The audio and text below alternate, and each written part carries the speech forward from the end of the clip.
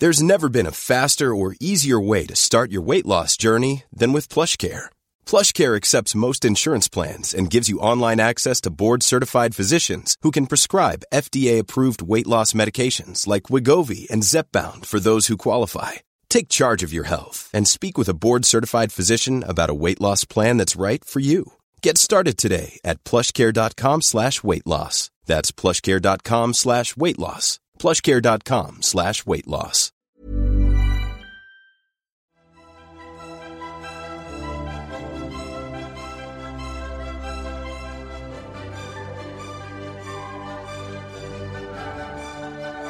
Jean-Marc Dusan, Jean Jamiroquai Lahanga, Jean Condom, Jean-Pierre Barassi, Jean-Claude Van Damme, Claude Van Damme, Jean-Luc Dupree, Jean-Luc Dupree, Jean-Luc Godard, Jean-Michel Jarre. Jean-Michel Jarre. Now we're talking. That is just a collection of some of the French names you can find if you start Duolingo. I didn't know where that was going. Only one of those did the official theme tune for the 2007 Rugby World Cup. And we will come back to that in just a moment. Whoa! I want to start by saying, hey, is your name Jean anything? Oui. Je m'appelle Jean Will-Owen Squidge Guy. Oui. Et toi? Oh, oui, merci. Je m'appelle... No, I don't know. My French isn't good enough for this. Jean Squidge Robbie whatever else you want to call me. By the end of this series, you will know how to say that. Yes, by the World Cup in France, when Duolingo's caught me up a bit, we'll get there. I'm still coasting. I will stop coasting at some point on my C and GCSE French, but for the time being, I'm still coasting. You're further ahead than I am for having got a 50-day streak at this point. I am the only person in the history of our family who has a GCSE in language. It's incredible. You have a GCSE in Spanish, but it is a G. Yes, it's an E. It's an E. It's an E. But come on. Yeah. Let's not talk it down. Let me finish. It's a GCSE. It's true. That's true. Yeah. You cut me off. Yeah, and it's very much, I deliberately chose Spanish because I didn't want to do French. And here I am now having to learn French because I'm going to be in France for 8 weeks. How many times have you been to Spain? In your 3 times? Oh, as an adult? I don't know. We went a few times when we were kids. Yeah, we did.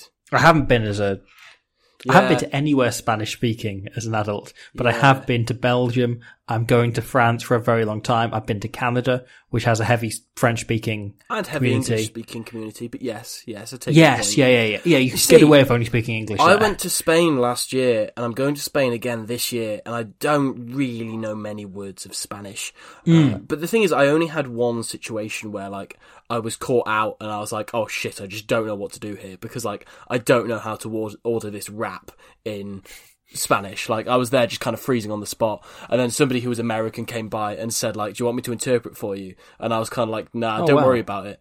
And I just winged it through the conversation, and basically whatever she asked if I wanted, I was like, yeah, go on then. And then because I just needed to be out there. You went for a festival, right? Yeah, I did. Yeah. You had to order the raps individually. Did you have to order every type of music you wanted? One by one? Yeah, I did. Yeah, it was pretty good. I can't remember if I saw any rappers there, to be honest. Unfortunately, I didn't. So the food just came in nothing? You're mucking me off here. You didn't get anything around the food? It just levitates in Spain, mate. Do you not know? That's a hell of a revelation and makes so much sense now, why you always see those flying tortillas. Yeah, exactly. They were playing, actually, yeah. They were sub-headlining. Flying tortillas, yeah. Yeah, big fan of their album, Floating They're not very big in the UK, but massive in Spain. Massive floating tortillas. It's huge portion sizes. Yeah, exactly. This is terrible banter.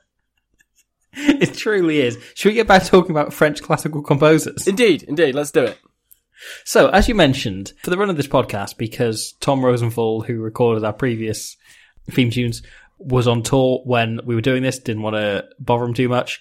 So we have been using, at your Mr. Will Owen's discretion, the decided theme tune for the 2007 Rugby World Cup. Now, every time I listen back to one of them, I think of it very much as the Heineken Cup or the Heineken Champions Cup theme tune. This is kind of how it always is in my head. I don't know if, I think there's probably a lot of people watching. That's generational though, isn't it? Yeah, but I think there's a lot of people listening that probably have the same thing, that are going like, oh, it's the Heineken Cup theme tune. Cool, okay. It's the official theme tune of the 2007 Rugby World Cup. That's why it was written. Yeah. Industrial Revolution Part 2. It's a banger. Yes, it is. It is. That is the name of the track. Now, I thought it was worth us talking about this for a bit, because we've kind of largely ignored it. We are going to talk about Wales against Australia in a bit, but I wanted to talk a bit about the official theme tune for the 2007 Rugby World Cup in this our entirely comprehensive guide to the 2007 Rugby World Cup on the Squidge Rugby World Cup retrospective podcast. And it's all we will talk about is the rugby and the things surrounding the rugby and nothing else. Yes. Yeah, it's all we've ever talked about. Yeah. So, as you mentioned, this was a piece of music written by Jean-Michel Jarre. Jean-Michel Andre Jarre, to give him his middle name. What do you know about this particular man? He's French. I know that much. Correct. He is born in Lyon, where he grew up. Yeah, I didn't know that, but his name is With his parents who got divorced when he was 10. Okay, yeah. I didn't know that. You're spoiling so much for me. So his name is Jean-Michel Jarre. His middle name is Andre. His parents got divorced when he was 10. He wrote Industrial Revolution Part 2, the official theme song of the 2007 Rugby World Cup, which eventually, fun fact for you, went on to get used for the Heineken Champions Cup theme tune as well. And nothing else. I believe at some point, and this is a weird factoid, it might be bollocks. I believe at some point he's played Coachella. I think I've seen him on a lineup there before, because they occasionally get like him and like Hans Zimmer and like, you know, all of the cool composers that all the kids are into, like Jean-Michel Jarre. And also he was referenced once in an episode of I'm Alan Partridge. Yeah, I can tell you exclusively he did indeed. He's played Coachella twice, most recently in 2018. Okay, that adds up. So he will have probably opened for like Eminem. Where or Lady did Alan Gaga. Partridge bring him up? I can't remember, but he definitely has brought up Jean-Michel Jarre, and I don't think it was in the context of hosting his radio show. Fair enough. So Jean-Michel Jarre, right, is one of these people like Andre Rieu, who is inexplicably absolutely enormous all over the world. Yeah. I mean, I've got a bit of an anecdote about Andre Rieu. Please tell me. So, oh my god, I've just realised that I'm opening a whole can of worms by telling this anecdote. So, you sort of know about this, but go on. For anyone unaware, Andre Rieu is a Dutch violinist who is massive. He's massive. He's one of the biggest musical stars in the world. Yeah. But no one under 50 has heard of it. Yeah, like he could play anywhere on the planet and he could play like arena, level shows. Yeah. Not like stadiums, but like arenas, like solidly anywhere. He's to the level of fame that virtually every live gig he does gets like simulcast in cinemas. Wow, that's insane. Like he's that level of famous. He's playing Nottingham Arena like this month. Is he? Yeah. Oh wow. But like he will sell out arena tours and then have millions of people going to watch it in cinemas and like live. So many people just don't know about it. Like like it just flies over the heads of anyone under 50. Sure. So my weird anecdote about Andre Rieu stems from the fact that, and this is a revelation to anybody who's listened to like 100 episodes of this podcast. So me and my good friend Jacob, after a couple of beers in about 2018, before we went and saw Paul McCartney, we went and made loads of beer-based like Beatles puns, like song titles and stuff. And then we decided we were going to turn this into an actual band, and so we did. The Beatles with their album Sgt. Pepper's Lonely Hearts Pub Band. Nice. Which is like 90% done. I think there's like 2 tracks we need to finish off. But that's the thing that we started for a laugh. We're not going to play live or anything. We just thought we'd record those tracks whilst drunk and kind of decide, you know, we've got a few, you know, solid tracks in there. We've got something in the way she brews. We've got Getting Bitter. We've got Oh Carling, you know, and the title track, Sgt. Pepper's Lonely Hearts Pub Band, of course. So we had an Instagram account made for that, where essentially we just both shitpost and diss Ringo Starr on there. And at one point, one of us will have put like a joking comment shitposting on Paul McCartney's page, and we got a message from an account that was called Paul McCartney, but obviously it was Paul McCartney. Like, nobody would name themselves Paul McCartney on Instagram. And literally, his profile picture was a photo of Paul McCartney. So it's like, oh my god, Paul McCartney's private account is messaging us saying, hello, I'm Paul McCartney, obviously. Just wanted to reach out to you because you're a good, loyal fan. And I'm really grateful for you, and I'd like to get to know you. What is your name? And so we just responded saying, like, some kind of stupid name. Keith. Something Keith's like the that. stupidest name in the world. Yeah, apparently so. There's no one called Keith that isn't stupid. Yeah, Keith. That's a terrible thing to say. Take that, Keith Jarrett. No context Squidge Rugby. But anyway, so we decided, you know what, let's entertain Paul McCartney on the other end of this conversation, because, hey, he was in the Beatles. Like, he's a huge star, is Paul McCartney. I've heard of him. We got really into this conversation with Paul McCartney and really humouring everything he has to say. And then at one point he asks, like, oh yeah, have you got, Telecast or whatever it is, Telegram maybe, whatever it is they try and get you to go on to give them money, essentially, right? And he said, okay, here's a challenge for you. I'm currently having a bet with a good friend of mine. And we said, okay, who's the good friend of yours? And he said, Woody Harrelson. I'm having a bet with Woody Harrelson. And I was like, okay, what's the bet? Gloriously random example. And then he said, the bet is that he bets that I can't get one of my fans to pay me £50 in the form of an Amazon voucher. And so what we did was we then responded saying, like, oh, Paul, we'll do that for you. Like, we're really loyal fans of yours. Like, you encouraged us, you inspired us to start this band about beer. Like, of course we're going to do this for you. Here's the link to the Amazon voucher that we've just redeemed for you. And it was like spotify.com/pre-save O'Carling by the Beatles. Nice. And he was there saying, like, the link doesn't seem to work. It seems to send me to Spotify. Could you do something else? And at this point, I'd gone to training. So I'd missed this message. For rugby? For rugby, yes. Holy rugby. Shit, yeah. You like rugby? Yes, we'll get into that. And then when I came back from training, I saw I had a message on Instagram to that account from Andre Rieu. And I was like, wait, what? And the guy had changed his name on Instagram to Andre Rieu to try and scam someone else. And so we then had a long conversation about how he's now Andre Rieu. And then basically another Paul McCartney account messaged us with exactly the same shtick. Well, not exactly the same, but a similar shtick.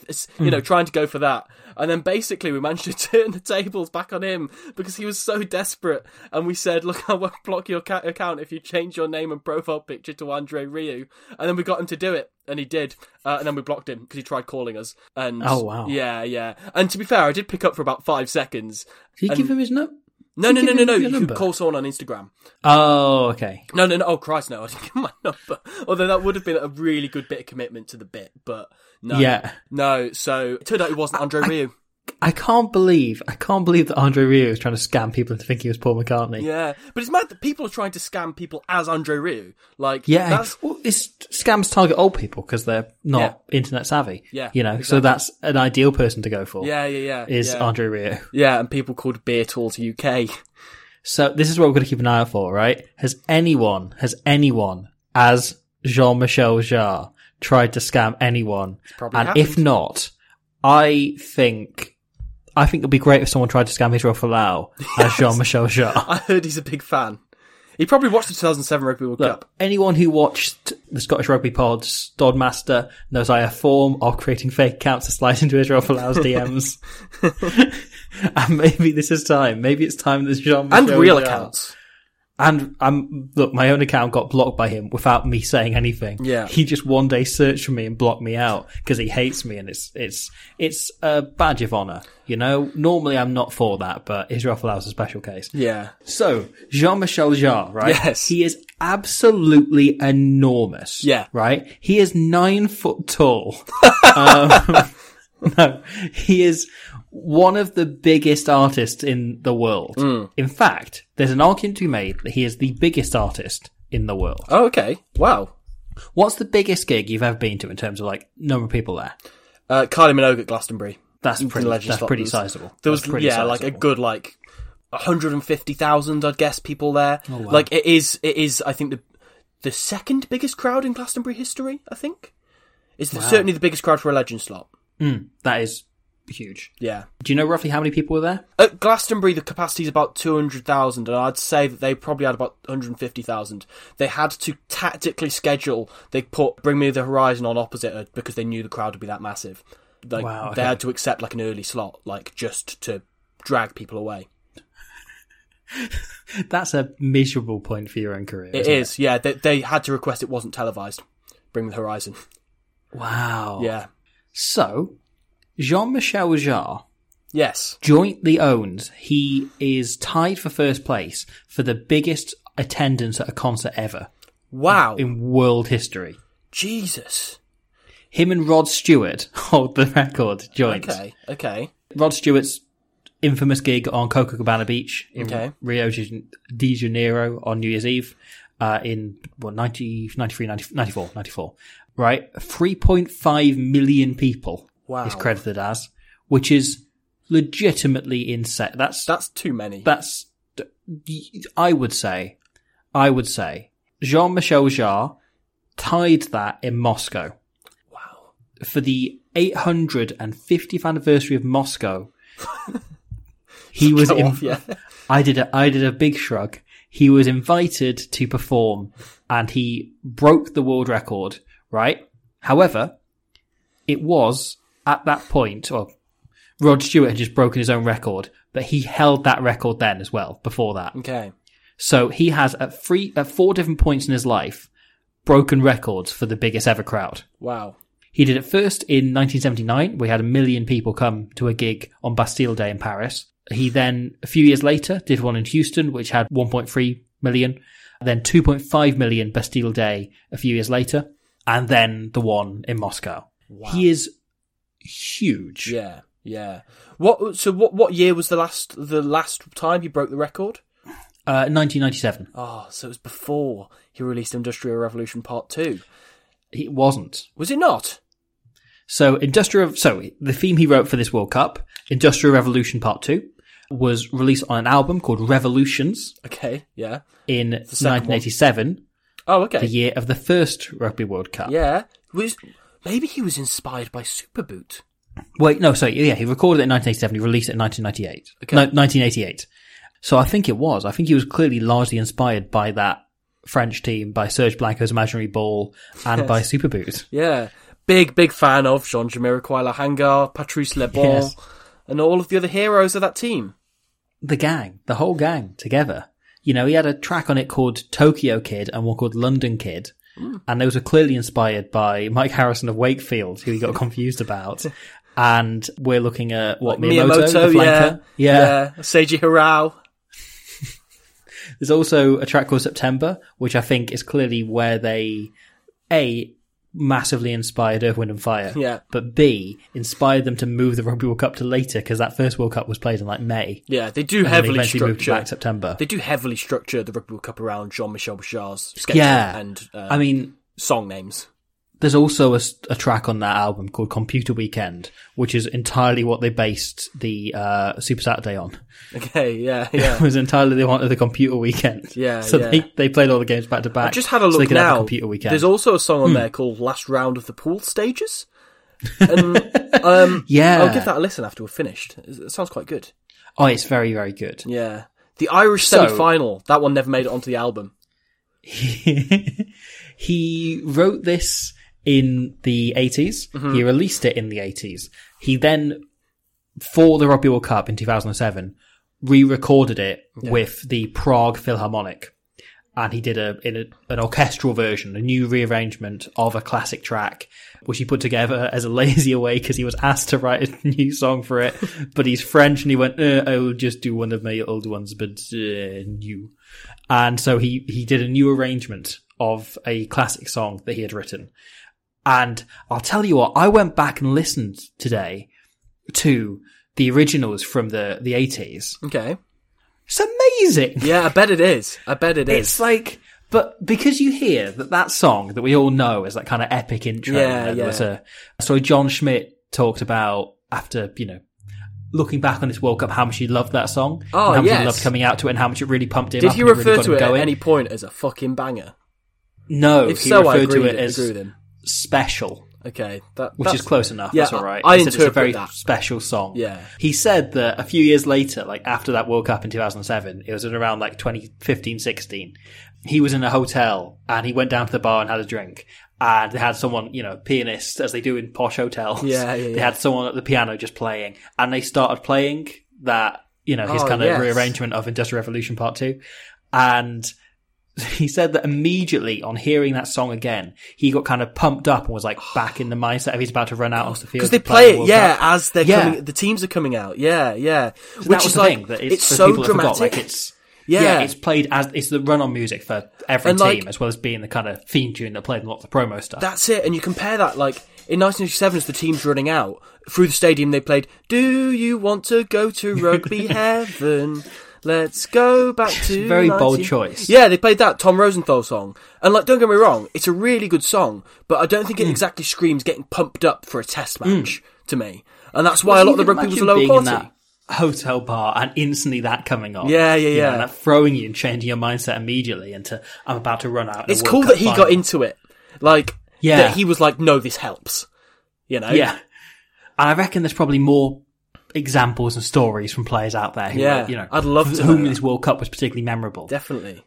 I'd love to know more about that. That's incredible. But so it's obviously this very grand, sweeping orchestral piece of music, right? The original is not that, because you hear it's called Industrial Revolution Part 2 and you go, what? Why is it called Industrial Revolution Part 2? And then you listen to Part 1, right? Which there's Part 1, 2 and 3 on the album. Okay. There's a kind of overture opening and then there's 3 parts of Industrial Revolution. Okay. Part 1, they're all very distinct songs, so they don't bleed into each other. But you can tell there is a story being told through them. Okay. Part 1 is very like dour and, kind of down and whatever. That's England winning 2003 World Cup then. Yes.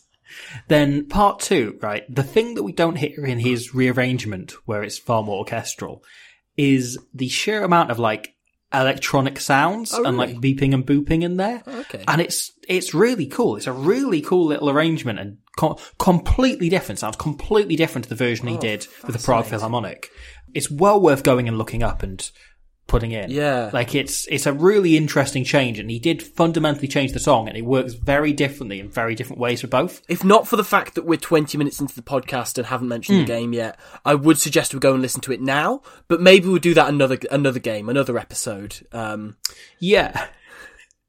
But I don't know, I thought it was worth looking at absolutely. the theme song, because I think it's a really important part of this World iconic. Cup. Yeah, I absolutely love it. And like, I get that thing with John Smith, John Smith said, like, as a viewer, of like, I hear that and like, I get like the goosebumps of like, oh yeah, this is going to be good. This is going to be a big game we're about to watch here. Like, this is, gets you pumped. But you get why, when you listen to that version, why it's called Industrial Revolution Part 2. Yes. Okay, fair enough. It's a very, very different tone and vibe, but I think it's very good, very interesting. Yeah, that's exciting. I like it.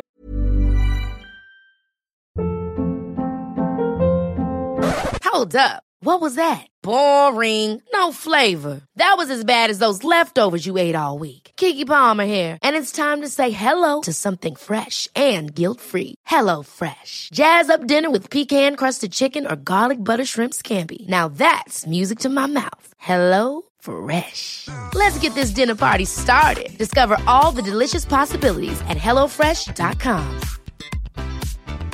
Wow. Nice. Yeah. What you're hearing are the sounds of people everywhere putting on Bombas socks, underwear, and T-shirts made from absurdly soft materials that feel like plush clouds. Yeah, that plush. And the best part? For every item you purchase, Bombas donates another to someone facing homelessness. Bombas. Big comfort for everyone. Go to bombas.com/ACAST and use code ACAST for 20% off your first purchase. That's bombas.com/ACAST. Code ACAST.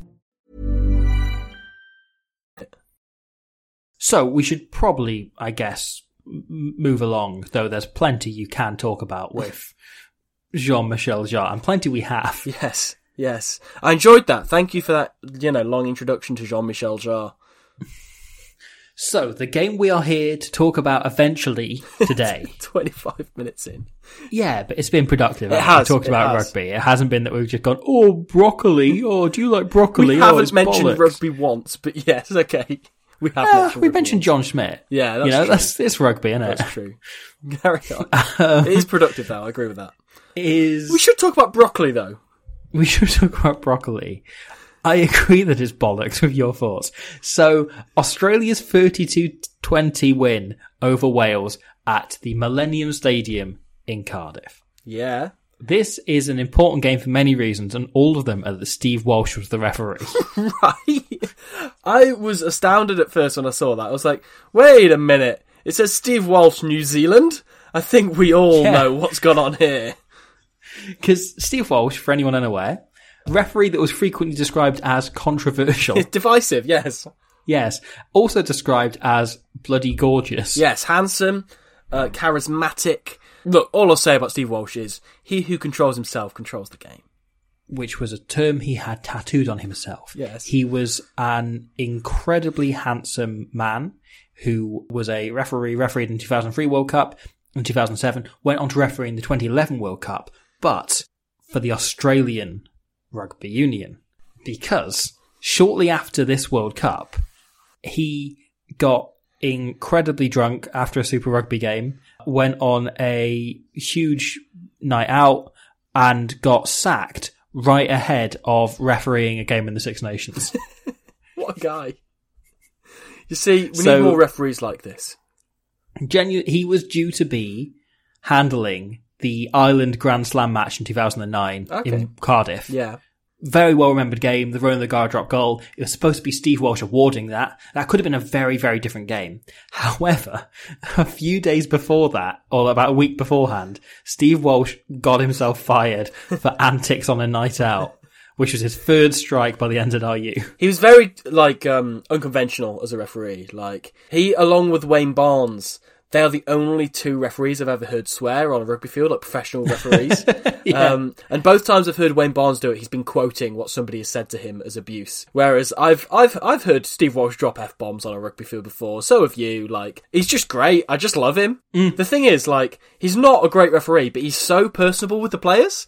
And so empathetic that you kind of just have no choice but to love him. And Steve Rules is a term that we have used on this podcast before. I wouldn't say we coined it. I think it's been a thing for a while. But Steve Rules are completely irrelevant to what the rugby law book states, and that's fine. Yes. His first strike was in the 2003 World Cup, and we'll cover this eventually. Okay. But he started a fight with England's fitness coach. His second strike was during the 2005 Lions tour. The referee got banned for verbally abusing a player. Shane Horgan. He picked a fight with Shane Horgan. And then his third strike was for antics on a night out, which I can't... What did he say to Shane Horgan? Do we know? I've got no idea. Oh. We'll have to, one day if we do another Lions Tour series, we'll have to try and we should do the Steve Walsh retrospective. We should. Let's add that Just to focus the queue. on that. Let's add that to the queue. We'll cover every game Steve Walsh has ever refereed that there is access to online. I just love the thought that he said 14 just called over Shane Horgan and called him a cunt or something. I love that thought. As I said, there's a reason he was described as controversial. When he was terminated by the NZRU, another official who had refereed with him, who insisted on anonymity, told The Independent, "The NZRU have clearly run out of patience with Steve. He was a walking time bomb, and it looks as though he's thrown it all away. The sad thing is, he doesn't appear to have anything much except for refereeing in his life. Ooh. It seems crazy that he's thrown it away."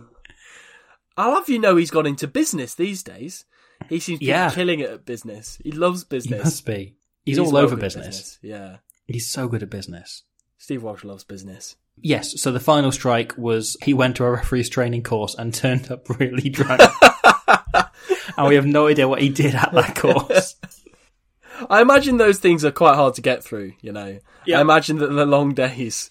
So if he brought a hip flask with him, then I do not begrudge him of that. Yeah. But however, he originally moved to Japan to try and reclaim and requalify as a Japanese referee. That didn't go well. I've got no idea what happened there and why he went for Australia instead. Yeah. But he requalified and went to the 2011 World Cup as an Australian official. Yeah. But was refereeing Australia here. Yeah, that's the thing though, because you or I could qualify as an RFU English referee, an referee internationally, Wales. You know, Luke Pearce has. Luke Pearce has. I've met Luke Pearce's mum, and she is unbelievably Welsh. Yeah, Andy Brace, born in Cardiff. You get it. And look, I'm not questioning the integrity of these people because they're actually good referees. However, they're brilliant. They're very good at their job. They're absolutely brilliant and completely unbiased. But if I was to referee at international level, I would obviously be biased to Wales. I support them. Yeah. And if that ever happens, somebody's going to dig up this podcast and go, "Oh, that's proof. The IRB is corrupt." I'm localising it, calling it the IRB because we're covering 2007. Yes. Yeah. So Steve Walsh runs out. He is the referee. He is here. It took me a moment to adjust the fact he was allowed to referee Australia, but at this point, he had no idea he was going to be Australian in a few years' time. The thing is, his accent is so clearly Australian. To me, anyway. So this game, they run out at the Millennium Stadium, which, of course, the World Cup was in France. This was part of a deal in order to get Wales and Scotland to vote for them. They gave them a couple of games each. It's all political bollocks. We covered it in the first couple of episodes. Yeah. But the thing that I found really funny is that because this World Cup is in France, yet the game is in Wales, they do all the stadium announcements in French first. And did you see when the players are in the tunnel, they've got Coupe du Monde written on the walls in Cardiff? And I had a moment, I had to scroll down on the video and see in the description that it was in Cardiff. Because I was like, where are we playing this game? I don't know. Obviously I recognise that Millennium Stadium pitch, but I was like, well, I've got Coupe du Monde written. I've got everything written up in French around the stadium. All the advertisements, or a lot of the advertisements are in French. As you say, the stadium announcement had to be done in French, then English, then Welsh. It was bizarre. Yeah, they just had to try and pretend that Cardiff is French now. They're like, yes, how do you do, fellow French people? Yeah, Cardiff has removed to France. You step off onto Princes Street. I went to Google the that's Edinburgh, isn't it? What Westgate am I thinking Street. Of? Westgate Street. Hold on. I'm going to need to type this in again. Westgate Street, Rue de Port Oust. Very nicely done. Thank you. That was smooth. So yeah, Wales playing Australia in Cardiff. Very strange vibe to this. Atmosphere was really good, to be fair. But yeah, I think that mostly the crowd were very confused about whether or not they were in France. Yeah, I talked about this again on a previous episode, but there'd been a huge controversy in Wales over how expensive the tickets were for this game in particular. Okay, yeah. They were the highest prices that had ever been charged at the Millennium Stadium for rugby tickets. Wow. Or for sporting tickets in general. Right. For this game.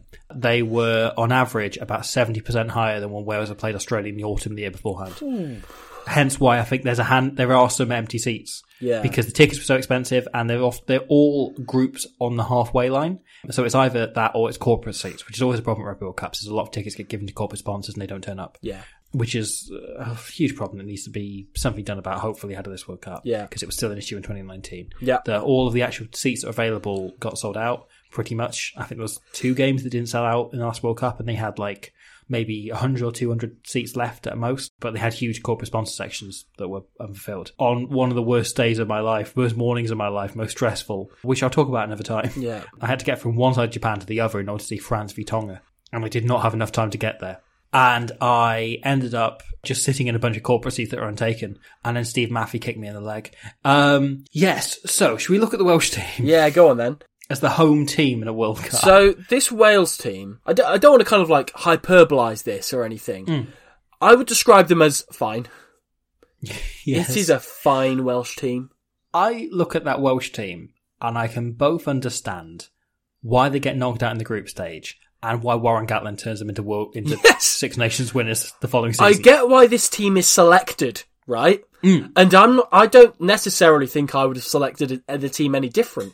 But I don't look at that and go fuck yeah, you're beating the Springboks. Exactly. No, you've got a problem there.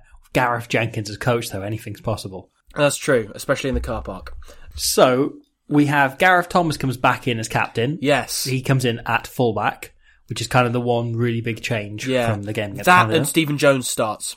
So those were the two who kind of turned the game off the bench against Canada when they'd had that horrific first half. These two came on and there was a little sense of leadership suddenly on the field when those two were suddenly a part of Wales' attack in particular. So yeah, those two are huge changes for Wales. Sonny Parker keeps his place at 12, which is kind of the one position where if you're looking at this as someone who isn't a diehard Welsh fan, you kind of go, okay, Gethin Jenkins, Matthew Rees-Adam-Jones, I remember them as a unit in the front row. You know, Alan Wynne-Jones is still going. Martin Williams is a absolute legend who, if you were watching rugby at this time, you definitely remember. Yeah. But he's kind of been overshadowed a bit by Sam Warburton since. Yes. Because he was, at the time, probably Wales' second best 7 of all time. And then Sam Warburton comes along and is the best. Yeah. It's interesting as well with Martin Williams. Like, he was always kind of top 3 or 4 7s in the world, but never number 1 because he played at the same time as Richie McCaw. And George Smith. Yeah, George Smith, a little bit David Pocock, like Heinrich Brousseau. Like, there's Dusautoir and Bonaire. Like, there's a lot of names who cropped up and just leapfrogged him, but he was always in that top sort of 4 or so 7s in the world, but never Richard quite Hill. conquered top spot. Yeah, exactly. Yeah, just great player. We've talked about him in bits on Hit in the past. I loved him. He was good at nothing except cheating, and that was a wonderful, wonderful thing. Yeah. He was one of the best cheating open sides you'll ever see, and that was what he built his career on. That's it. He was phenomenal at getting away with cheating. His handling was very good, and his kind of support work was very good. Anything that required being jammy. Extremely old school. He was so jammy. But you're right, like, he was physically a long way off the likes of McCaw. He would not happen nowadays, you know. He was a professional, international open side flanker who was just about 6'4" and just about 15 stone. Yeah. That 15 stone is so light for a back row forward. Like, that would not happen now. He would be shifted into the backs, probably. Yeah. At most, be told, put on a load of weight and you can play hooker. But yeah. Or he'd just be stuck playing regional rugby. Yeah. He'd be a Nick Cudd. Yes. Which there's no problem with. No. It's a good thing. No. But yes, I 100% agree with you on that. Yeah, back row of Martin Williams, Colin Charvis and Jonathan Thomas. Jonathan Thomas, interestingly starting at 8 instead of Charvis, who's starting on the flank. And don't get me wrong, Jonathan Thomas, by all means, seems pretty good in this World Cup. Like, I think he was pretty good against Canada, and I think he was actually decent in this game, Jonathan Thomas. But he's one of those players that when I first started watching rugby, I didn't really see the value of as much as I maybe should have. I always thought, oh yeah, he's pretty good. But I kind of just saw his skill, his strength as just, he just plays a load of positions equally well. Yes, exactly. He played anywhere between 4 and 8. He was a good line-out forward for a back rower type deal. He was one of those, just like a good all-rounder. Yeah. No, you can see what he brings to the team, can't you? Like, 150-odd caps. He's now the breakdown coach for the Welsh national team. Yeah. Which probably explains a lot. When you see how they're playing in this game at the breakdown compared to how it's going nowadays. But yeah, it's a solid Welsh team. Yeah. They make some changes on the bench. There's a few rugby players on there. You're telling me. But, it's an okay team. Yes. Still weird seeing number 18 being a number 8. Because they have Michael Owen covering there. But there we go. So, the Australia team, on the other hand, is good. I would go as far as saying. Yes, I would definitely agree that it's good. Bloody good backline they've got out. George Gregan, as we've discussed before, is in the latter days of his career here, but still pretty damn good. Berwick Barnes makes his first start for Australia here, having won his first cap last week against Japan. They dropped Stephen Larkham for him. That's Bloody how hell big they an impression do! he made. I completely forgot about that. Game. And Larkham was good in the previous game. Yeah. And they drop him for Barnes. That's how well Barnes played off the bench against Japan. Against a Japan team who by that point were already 50 plus points down. Yeah. Larkham didn't even get a look in on the bench. No. Wow. He drops out entirely, Stephen Larkham. Drew Mitchell also comes in on the wing. That's the other change in the back line. Comes in for Adam Ashley Cooper. But otherwise, you've got Chris Latham, you've got Matt Giteau at 12, you've got Lottie Takuri and George Gregan. And Sterling It's a hell Mortlock of a team. as captain as well. Like, yes, of course. That entire back line is insane. Especially the form Berwick Barnes is on here. Like, yeah, it's ridiculous backline. It's overpowered. The one other change in the team is Guy Shepherdson comes in at tight head. Right, okay, so, yes or no, have you heard of him? No. No, me neither. So I did a bit of research into Guy Shepherdson. I googled his name. That was the start of my research on extensive. Guy Shepherdson. You're almost at my levels with Jean-Michel Jarre. Yeah. So Google, for context, is a search website where you can type something in and it tells you something about them. It gives you relevant web pages. So I went on there and typed in Guy Shepherdson, and I saw an article which Google claimed was from 2 weeks ago, saying, Brumby's Guy Shepherdson, destined for greatness, says Bill Young. And I thought, what? Is it as a coach or something? Well, I'll get on to this. I've kind of figured out what's going on, but it says statistically the Brumbies had the worst scrum in the Super 14 last year, which makes it especially courageous for scrummaging coach Bill Young to predict Guy Shepherdson will finish the year as Australia's number one tight head. Admittedly, he's been there before, and then explains what's happened in the 2007 he has been there before. Rugby World in the Cup, 2000... and says he seems to have been hung out a little bit to dry, but hopefully he can get back in the Wallabies squad. He doesn't have his sights set on that at the moment. And I went on his Wikipedia page, he's 41. Yeah. And ended up at Southern Districts RFC. Then realised it was an error from Google to update this page. Clearly somebody's edited this article or something in the last 2 weeks. Or something on this page. But it shows up as being 2 weeks ago. I don't know. But I had a moment of thinking, is this 41-year-old prop still playing and wanting to oust Angus Bell for the Wallabies number 3 jersey? Not Angus Bell, Alan Alatoa, Talia Tupou. So that was a weird 5 minutes for me reading that article, and then realising in the small print they've got the word Super 14, and then going, oh, he's not playing Super Rugby AU. I love the name Guy Shepherdson. He's Guy Shepherdson. It's like someone really panicked when they were asked, what's your name? And they were like, as they were stood in a field smuggling a sheep. And they're like, Guy Shepherd's son. Yeah. Guy Shepherdson, the shepherd's son. And he's had to run with that and go to a Rugby World Cup with it. His real name's Ben Alexander. Nobody knew. But yeah, he comes in. Don't know who knows about that. Alongside starting Stephen Moore with a little bit of hair, which means not Stephen Moore. That's just not him. Mm-hmm. That's someone else. Yeah. I just can't. It doesn't make sense to me. I can't see Stephen Moore with hair and go, that's Stephen Moore. No, it's not. I just go, a man. It's an imposter. Yes. A shepherd's son. Yes, it's Guy Shepherdson playing hooker, the real one. Yeah, elsewhere in their pack, they've got Nathan Sharp and Dan Vickerman in the second row. Rocky Elsom retains his place at blind side, obviously very bloody good player. And somebody that we started to wank over in the Australia-Japan episode, and I feel there's going to be a lot more of that to come in this series and other World Cups. George Smith playing on the flank. Yes. Whew, he's good, isn't he? Yeah. And he makes me do high-pitched voices. Can I cycle back to Guy Shepherdson? Go for it, mate. Go for it. Guy Shepherdson is a double international. Is he now? He's played for 2 different countries, back in an era where that, again, wasn't allowed. Oh, wait, what? He played for Indonesia. Yo. But Indonesia weren't a recognised nation by the IOB at the time, so he was allowed to play for one that were. Oh, wow. Wait, so is he from Indonesia, or is he... He was born in Jakarta in Indonesia. Oh, wow. So his dad was a, Australian aid officer, government aid, would go around a kind of a charity type deal for deprived areas. So he was born while he was in Indonesia. Guy Shepherdson played for an Indonesian team. Okay. As in the national team, a team called Indonesia. Yeah. But they weren't allowed to award test cap because they weren't a member of the IB at the time. Wow. I take it he was also therefore, actually Australian qualified, so... Yeah, his parents are Australian. I love how that was his second choice. At the time. His second choice was playing for the Wallabies in a World Cup, but if he had his way, he'd have just played for Indonesia. Well, he was the first Indonesian to ever play in the World Cup. That's class. I just love that. He chose Indonesia first, then the Wallabies as his backup plan. That's great. Yeah, kind of didn't have the choice of playing for Indonesia in organised competition. Yeah, it's a shame. That's really good, though. That's really good. That's great that he managed to get a run out for Indonesia, even if it wasn't awarded a test cap. So, does that bring us through the Australian team?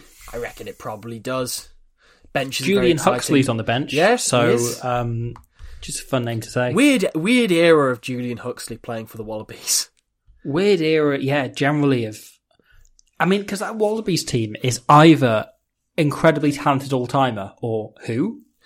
I think a lot of these players on the bench, I look at and like, this is definitely generational, right? I see a lot of Super Rugby player names on the bench, like Scott Staniforth and Julian Huxley and Stephen Hoyles. Mark Chisholm, a lot of players that I saw playing Super Rugby at the tail end of their career and didn't really get to see in their prime. Indeed, yes. So, the actual game itself. They make the announcements, Dans La France. They head out, and it slowly dawns on us that this game has no commentary. No commentary. I kind of thought beforehand, like, oh, okay, the teams are just running out. It might be one of those that when the first kick is kicked off, they go like, oh, okay, welcome, you join us here, blah, blah, blah. It's the sort of game they get Martin Gillingham on for. Yes, exactly. One where they don't have a build-up and he just has to start talking the moment the kick-off goes. Yes. And also at one point during the Welsh National Anthem, you just hear the sound of, like, I don't know if it's fuzz or it's water near a microphone. I don't know if someone's pissed on a microphone or what, but very strange. And it drowns out the Welsh anthem for a couple of seconds, and then it comes back. And it's a good Welsh anthem. There's 2 good anthems. 2 very good anthems. So I think that there have obviously been, famously, the 2013 England game. There have been a bunch of Wales games where you go, the players or the crowd have done an absolute blinder here. I think this is one of the best performances by the choir of the Welsh anthem you'll find. Yeah. The choir is singing their heart out and delivering it in such spirit and like genuine, like moved passion. Yes. Like almost tearful, the entire... In France as well. Entire choir. It's fantastic. Yeah, well, they've had a long journey. They're probably jet lagged. Yeah. It's like a 2-hour time difference? Yeah, Come on. something like that. Yeah. But you're right, like, really good anthem for both teams. They knock out the Australian anthem as well. Yeah. They do real justice to it. Yeah. No, it's fantastic. It's fantastic and sets up what is bound to be a classic test match. I'm glad you were there to commentate. It was even more so than our recent episode with Claire Thomas.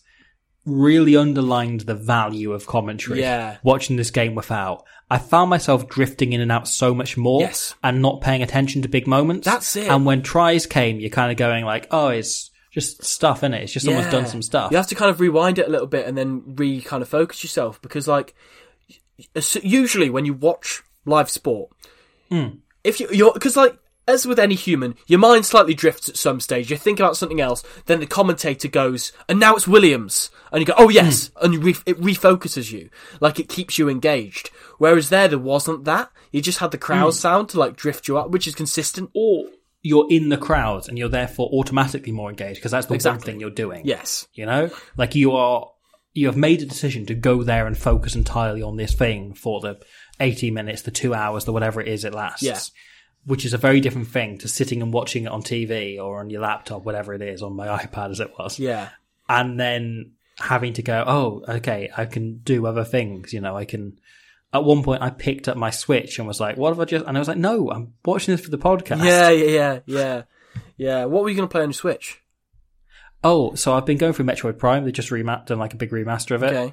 I probably wasn't going to play that whilst watching it, but that is the game that was in there at the time. So I probably would have picked it up, thumbed around for a bit, and probably like put Smash Bros in or something and played that for 5 minutes. Fair play. Who's your current main on Smash Bros? Still Link? Link's always been my main. Yeah. Fair play. Yeah. Cool. Good chat. I do like messing around with the DLC characters because I've never used them much, and like every now and again when I play it, I'll be like, oh, I should probably learn these guys. Yeah, fair enough. Isn't there like 1 billion characters in Super Smash now? Yeah, there's like 80 players now, Wow. 80 characters now. Wow. It's ridiculous. That's a lot. Yeah. Is Beric Bonds on there yet? He's a me. Oh, I see, yeah. I hope you have Beric Bonds down on there as a me. I've got Warren Gatland as a me. That's pretty good. I'm pretty sure it's illegal to have like a Wii or a Switch or whatever and not make a me of Barack Obama. I'm pretty sure that's illegal.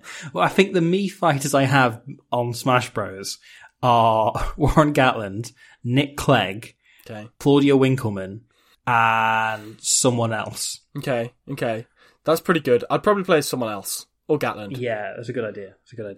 But it was just, it's a good combination of people, and I think they should have a dinner party together, and we should get notes. Yes. What I'm noticing is we have the opportunity to provide the internet's only commentary on this game, and we are squandering it. I'll tell you what, right? There's almost no internet talk on Super Smash Bros. Out there. That's true. It's true. No one's discussed that. It's the sort of niche shit we like to get into on this podcast. You know, there's literally no podcasts, videos on YouTube. Like, there's nothing on YouTube about Super Smash Bros. Yeah. Try looking it up. You won't. You'll find one video from Nintendo that just said, "Oh, we've bloody added Sonic." Yeah, exactly. That was it. That's the only update they've ever made. Stuff about Wales 20, Australia 32 from 2007. So much of it. Overwhelming. People are constantly speculating what players are going to put in it next. Yes, exactly. There was a point by the end of the game where each team had 24 players. Do you remember when Gareth Jenkins did updates every single day on things he was going to put in Australia 20 or like new Wales 20, Australia 32? Yeah. That point when announcing a player one by one. That point where Chris Latham used a Pokeball felt like bullshit. Yeah, exactly. He shouldn't have been allowed to bring that out. This is why I play Wales 20, Australia 32 of items off. Yeah, that's fair.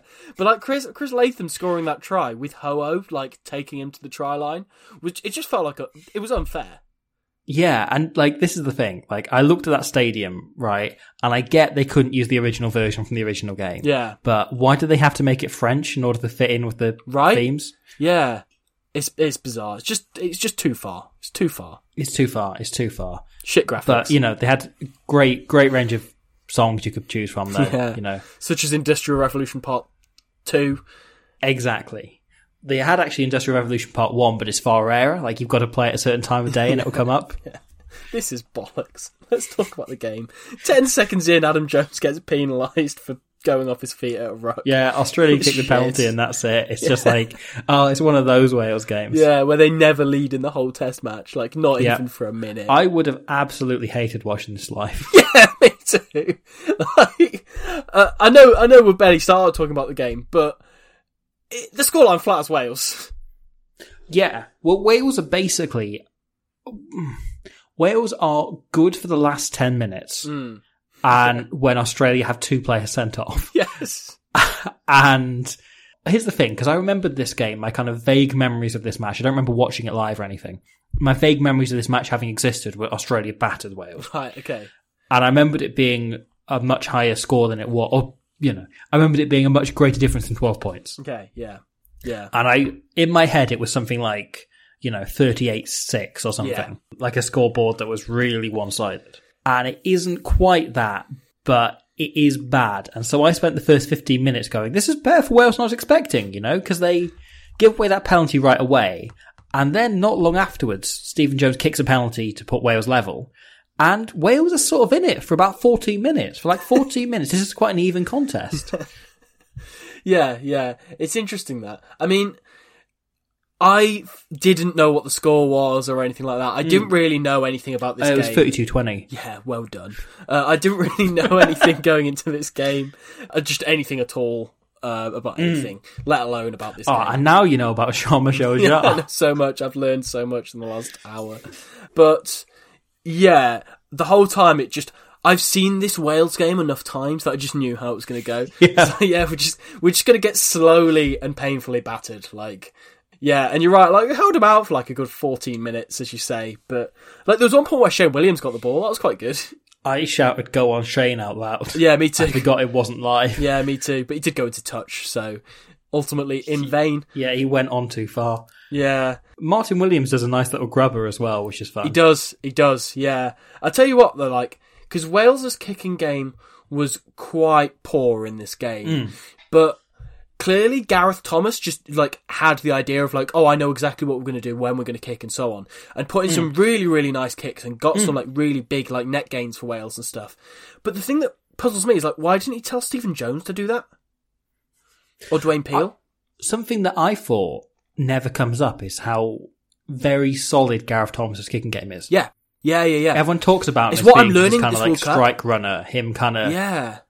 He would really run and play with absolutely everything he was. Yes. And it was very much his effort and passion and commitment. His heart was on his sleeve. Recommended him as a player. Yes. Yeah. And in his mouth in the place of teeth. Yes. It was... he was a remarkable character. Also, you look at him in this game, and like, how was anyone surprised he was gay? Like, the base layer he's wearing, the whole look, like, there's something, he drips it, and I love it. I love him. Yes, I love Gareth Thomas. Wonderful. It's impossible to be Welsh and not love Gareth Thomas. Absolutely. For all of this. Absolutely. The fact and I that know there's obviously stories at the minute that are, Yes, that are controversial and ongoing. Yes. And I feel they're too much to dive into now. Correct. But on Alfie the surface, the player. Yes. Alfie the personality and the character. Yes. I've always loved that he's simultaneously one of Wales's hardest, certainly backs, if not rugby players generally, proportionate to kind of like his body size and everything, and also like an extreme gay icon. I think it's it's genuinely fantastic that those two things like cross over. Obviously, always grew up a big fan of Gareth Thomas, but as you say, like how go on. There is no one that flits easier from really hard to really camp, and I love that. Yeah, exactly. Big fan of him. And yeah, as you say, like his kicking game was something I never knew he had until I'm watching this game. It's like, oh my god, like he has a really good boot on him, and like tactically, he's so sure of what he's doing, and makes a few really, really good kicks early on, and helps Wales get into good positions. Yeah, fantastic. He's very good and very big part of that. Wales improving on the start in the previous game where Canada were better than them the whole way through. Yes. And I think Stephen Jones is as well. Like, Stephen Jones makes a couple of errors in the second half, but he has a really solid first half. Yeah. In terms of, like, game management and, like, tactical stuff and, like, knowing about the game, there is no real flaw in Stephen Jones. Like, no. I think physically he's not as good a fly-half as a lot of the guys, like a Dan Carter or something, who is much more balanced and quicker and, more agile than Stephen Jones ever was. But in terms of actually pure knowledge of the game, Stephen Jones was just always solid. Yeah. Always his had the right decision-making was excellent. He didn't really make many mistakes. Yeah. Yeah. Again, another player who was both beloved and maligned in Wales because people loved him and people also hated the fact he wasn't Phil Bennett or Barry John. Yeah. Yeah. That is kind of the opposite of the kind of fly half that Wales wants to romanticise all the time. Dan Biggar's very much the same as well. Like, there is something in the fact that Wales, the last few generations, they went from Neil Jenkins to Stephen Jones to Dan Biggar. Yes. And you've also got a brief stop off from Rhys Brisland, who's different. Yeah, and James Hook. But really, when you look back on it and you do those kind of like sweeping montages right through from Cliff Morgan to Barry John to Phil Bennett to etc. to Jiffy to Neil Jenkins, there are three very conservative fly-halves in a row. Yes. Yes. So there's a bit in this game where Shane Williams has the ball and Alan Wynne-Jones hurdles him and knocks him off balance. What? I missed that. It's very good. He accidentally tackles Shane by trying to jump over him or to get behind him. There's also a point I've written down that, like, I can't help but feel like watching this game. Matthew Rees would have been excellent in 1987. Yes. He loves a scrap. Like, every single ruck that he enters, he gets a little slap in there or a little bit of a jab at someone's jaw or something. Really subtle, but he just loved to be amongst it. Also, throwing straight didn't have to be part of your skill set. Yeah, bless him. He kind of struggled in that area. I think Steve Walsh only pulls him up on it once in the game. And it's literally Alan Wynne-Jones has caught it, like, with every his arm single outstretched the other throw way. is so crooked. It is Alfie levels of not straight. Like, it is absurd. He is... Honestly, Australia can feel very hard done by for how few free kicks they got in this game. Yes. Yeah, it's not a vintage day for Matthew Rees in terms of the line out and so on, but obviously he's always good round the park and always always loves a big hit and so on. I also wanted to point out as well, it takes 3 minutes for George Gregan to get told off for back chat in this game. 3 minutes in. I would have thought him and Steve Walsh would get on well. The first scrum of the game, Steve Walsh says to him, like, 9, please cut out your back chat, it's too much. And it's just vintage George Gregan. What else would you want from him? That absolutely is. That's perfect. And I mean, he's also very good. He has such a role in basically everything Australia do. Yeah. And that first half hour in particular is interesting because the game doesn't feel unbalanced. It doesn't feel like one team is much better than the other. And yet, Australia pop up several times and just have individual moments of phenomenal skill where several players link up and all look better than their equivalents. Yes. Yes. It's like both teams are on a par in terms of like stats and whatever, but just the Australian players are better. Yeah, that's it. And like, really good player who I grew up somewhat idolising, but I've not been impressed with Dwayne Peele so far this tournament. I have written in my notes, was Dwayne Peele shit? Yeah, like, I grew up like with him as like, as you remember, like one of my favourite players, as like the scrum half who goes quickly and, you know, is entertaining to watch and so on. And like, I remember that he was a very good player, right? And was obviously excellent for the Scarlets, brilliant in the most part for Wales, I believe, but he underperformed against Canada and he was kind of a weak link for Wales today. Yeah. The amount of times he will carry into contact because there's a slight gap when he's got no support whatsoever. Yeah. It's like watching Reece Webb. Yes. And like, don't get me wrong, Mike Phillips off the bench did exactly that, but he's physical enough that he won contests. Like, yeah. Dwayne Peele threw so many loose offloads and so on, whereas like, you contrast that with George Gregan. George Gregan was the master scrum half at just, as you say, controlling the tempo of a game. If they need to play slower, then they will. If they need to play quicker, then he is absolutely your man. There's a point where the ball comes loose and Dwayne Peele has a look of panic in his eyes and goes, I've got to do something quickly. And he just dive passes to no one because that's his instinct when he's worried. Yeah. Can you imagine when the Scarlet's about to lose a game and he just dives at the floor and chucks his laptop at someone? Yeah. There's very much that vibe that like, that's just his default option is to go for a dive pass. Yeah. And I'm now realising I've been criticised for that before. Is this a classic you hate yourself? Yeah. Yeah. As your therapist. And I always, as like a, 11, 12, 13-year-old kid, Dwayne Peele was a player I idolised, as I say. And I'm now realising that it's answered a lot of questions for me. I'll put it that way. Yeah. The other problem with the Welsh attack is that it is so flat, it's basically the Australian defence. Yeah. Like, you basically can't tell the two apart. Jesus Christ, it's terrible, the Welsh attack, isn't it?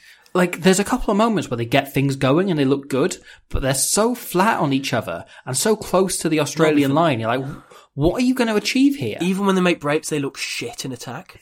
Yeah. Like, when they make like half breaks, there's a point where like Martin Williams makes a nice line break and like, links up with, I think it's Shane outside him. And even though it's Shane, you're thinking like, I know we're not going to score this. Like, nothing's going to come of this because like, what's the best case scenario? He gets tackled, then we have to try and set something up with a bunch of forwards who look clueless. There's one point, I think it's at the start of the second half, when Shane makes a break, then Wales immediately go to spread it wide. And the first few passes are fantastic. And we start to get it wide. And then in midfield, we find Matthew Rees and Gethin Jenkins together. And both of them don't draw anyone in and throw really shit passes.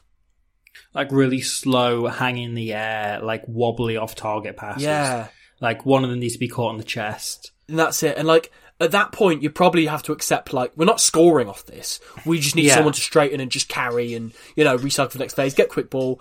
And Gethin and Matthew Rees both just kind of go like, no, they just add to the problem by giving it to Mark Jones who gets pushed into touch.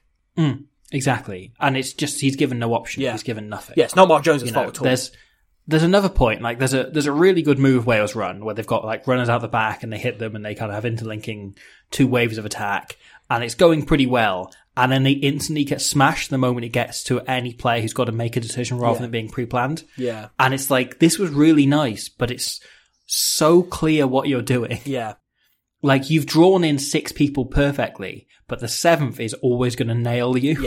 Yes. And then, like, the next time they get the ball, they try to run a similar move, but instead they've only got the one wave of attack. And so they throw one great pass, one shoddy pass, and then James Hook chucks it into touch. Yeah. That's James Hook's first touch of the ball. I was going to bring this up. Like, I think this is a part of why Wales couldn't get into the game, because early on in the game they had to bring off Sonny Parker, so Kevin Morgan came on. Get stretched off. Yeah. Yes, and so instead of bringing on James Hook, who at the time was primarily playing centre for the Ospreys, and had played centre for Wales quite a deal in the Six Nations, instead of bringing him on for Sonny Parker, who was a 12, they bring on Kevin Morgan and move Gareth Thomas into midfield. Yeah. When him and Thomas and Shanklin are both very much 13s when they're playing in the centres. Yes. Not a lot of hair in that centre combo either. No. Then Gareth Thomas goes off injured near the end of the first half, and James Hook comes on, and you just think, right, okay, we've not got a backup plan now. Like we've not got like a direct runner in the back line other than Tom Shanklin, actually. Shanklin, but like he can't do it all on his own. We've not got... And Shanklin's like, as I say, he's a direct runner, but he's not a Jamie Roberts. He's not a Big Bash Bosh option, is he? And Gareth Thomas is kind of whatever you want him to be in this game. And yeah, as I say, like he's a kicking option, he's quick, he's strong, he can do that kind of extra flanker thing. Like he has a lot of tools to his box, and we lost all of them. And there was just such a sense of hopelessness among the Welsh backline where it was like, oh shit, we've lost Alfie. Like it's constant just like shipping on nonsense. Yeah. Like, basically every Welsh attack is, you have it. It's sort of hot potato-y. And eventually it gets to Shane, and he might do something or he might not. Yeah. But just like, James Hook just felt like he was just there to overplay everything. And just like, every single time he got the ball, he just threw like a long miss pass. Rather than looking in behind or, you know, doing something simple or boring or going himself. Which, surprisingly, you know, as his career went on, he did a lot more of going himself. But yeah, it was infuriating the drop off from Gareth Thomas to James Hook in the midfield. This is a very young James Hook, I will add. Like he's very green at this point. Like, and I'm sure he came away from this game and learned a lot. And then forgot it again promptly a few years afterwards. But yeah, it was very frustrating watching this Welsh backline, other than Shane Williams. But yes, we'll get on to that. Yeah.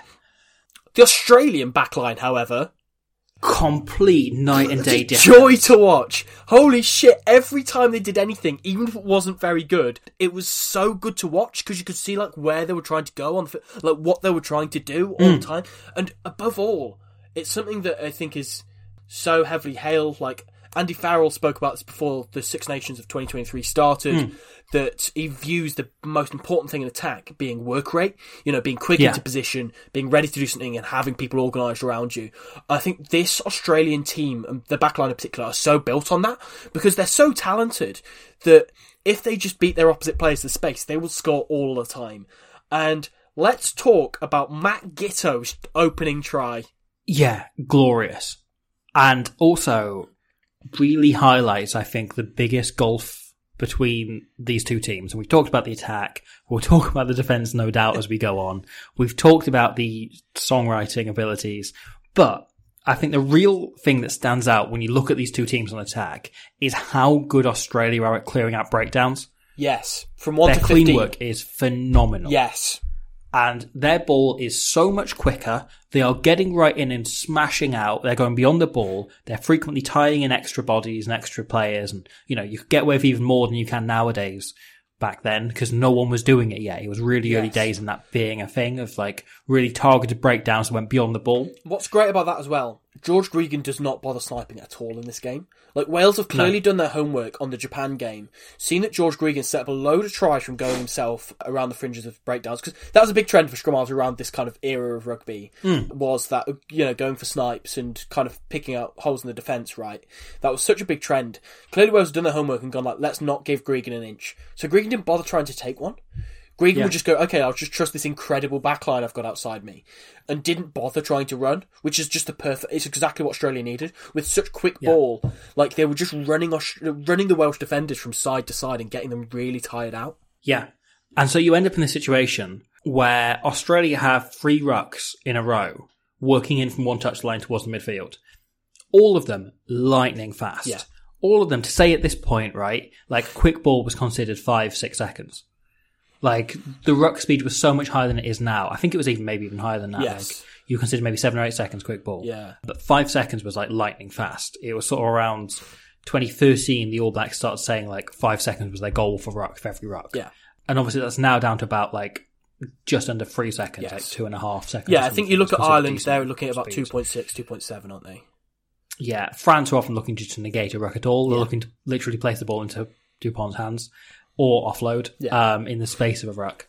So Australia generating consistently ball that is going to ground, then into Gregan's hands in maybe 4 seconds is outstanding at this pace. But they're also dragging Welsh defenders in.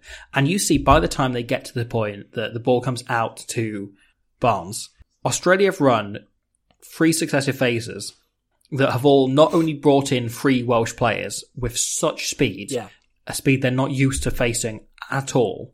They've also brought extra defenders in, so you've ended up more people around the ruck, even more that would be watching Gregan, And it's left so light that Dwayne Peel, who was previously filling in behind, has had to come in and stand in as basically the position where both you'd want your centre or centre or fly half, your kind of first back in, and a back rower. Yes.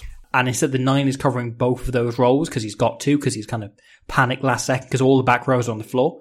Really, really good, smart, sharp stuff. Barnes just spots this. He spots that he's coming into position late and he doesn't try to overplay it at all. No. He just slides in and it's really lovely by Barnes. And as I say, like, Giteau is so quick into position on the inside of him that he's such a genuine threat, and Barnes throws the dummy because obviously Wales are marking Giteau instead, and then just draws the fullback and puts Giteau under the sticks. It's so just fantastic, that attack. Like, you're right, like the ruck speed and then the backs doing that justice by going, no, we're going to be clinical, we're going to get into position just as quickly, we're going to give the forwards the treat they deserve for working so hard, we're going to work hard as well. It's really, really nice. Also, you say Barnes draws the fullback. He does an incredible job because Alfie was very drawn. Yes, I forgot about this. Yes, tell me about that.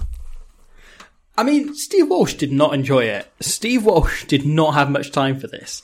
As Barnes goes through and he's got Giteau on his inside, Alfie, I think it's fair to call it a flying shoulder. Yeah. He completely goes like shoulder to upper chest. He's towing the line, Alfie. And let's face it, nowadays that's probably a red card.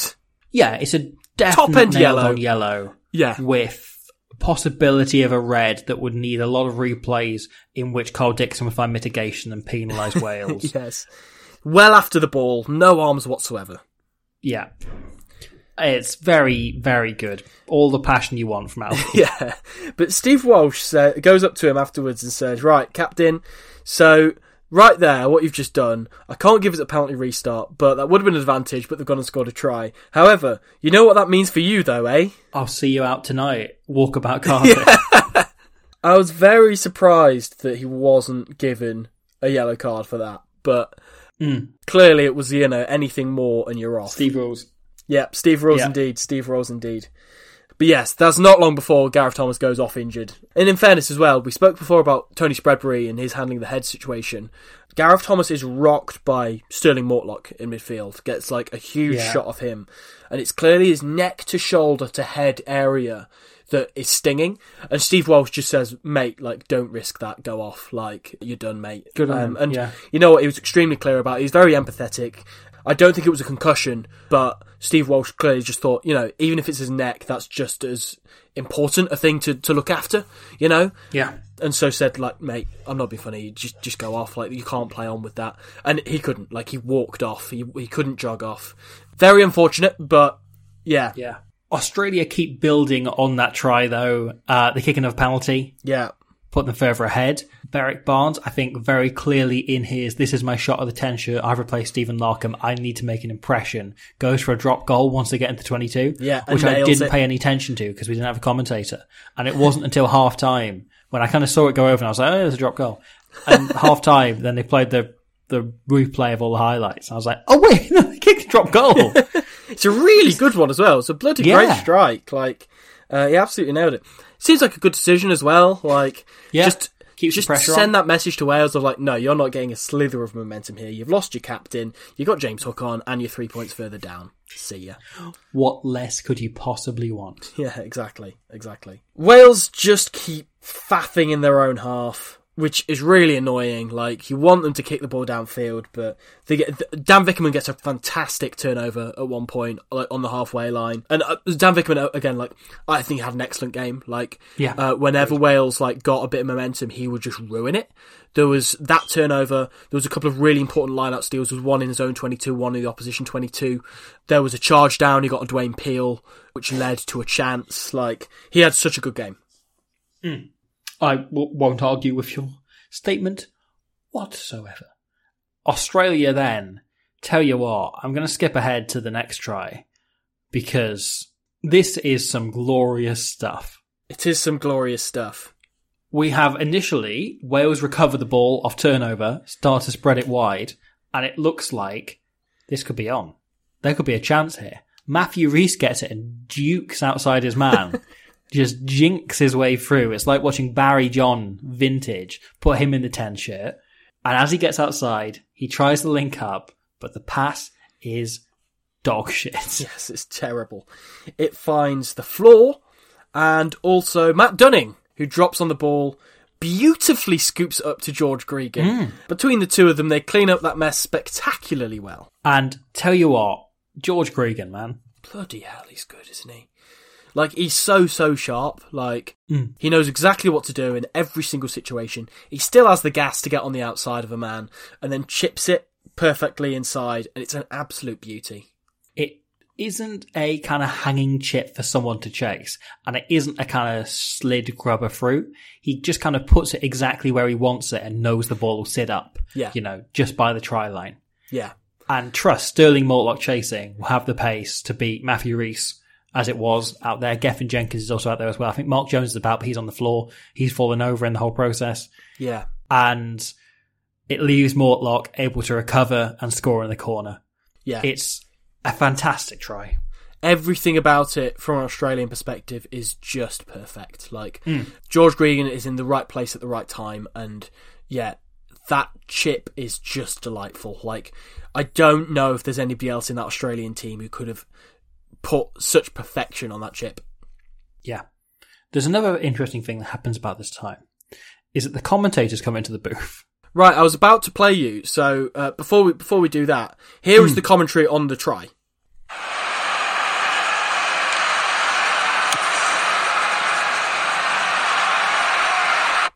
Pretty good, right? Yes, pretty great. That's really stand out.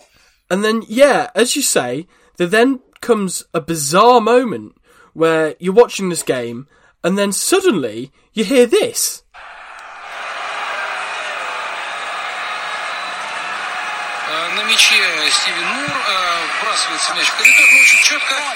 Inexplicable Frenchman! I thought they were Russian. Random French invasion. It seems pretty French to me. I'm sure they're Russian. Is it Russian? They're Russian, yeah. They're Russian? Yeah. Russian commentary? Possibly a different Russian-derived language. It could be Georgian or something we've talked about in the past. But I'm pretty sure that was Russian. Wow. Like, all the words I picked out were Russian words. Huh. I mean, my Russian's not very Russian. Good. So, either way, random commentary comes in. No, but at some point they say, da. Someone asked, one of the commentators asked a question, the other one says, da. Okay, yeah. So, little bits of Russian. Okay. Either way, right, random commentary just starts coming in an inexplicable language for 10 minutes, then they piss off again. Yeah. So they come in for the last 10 minutes before half time. They just have a little chat. They're not really talking about the game at all, right? They, in that entire time that they're commentating, I'm pretty sure they say one player's name. Yes. Which is Shane Williams gets the ball and they say Kevin Morgan. And I think that's the only time they commentate on a player individually. My theory is that... is it Fox Sports, I guess, who were running this in Australia? Channel 10, I think. Channel 10, that was it, Channel 10. That they forgot to bring their mics for Rupert McCall, Ben Darwin and Ben Tune. That they left all of their mics at home and went, okay, you're just going to have to freestyle it. Just go with no mics. I'm sure they'll be able to hear you, right? And these random two Russian men have just walked in on a room in a pub where those microphones happen to be left over. And then maybe the game's on telly. Yeah, exactly. Like, something's just gone wrong.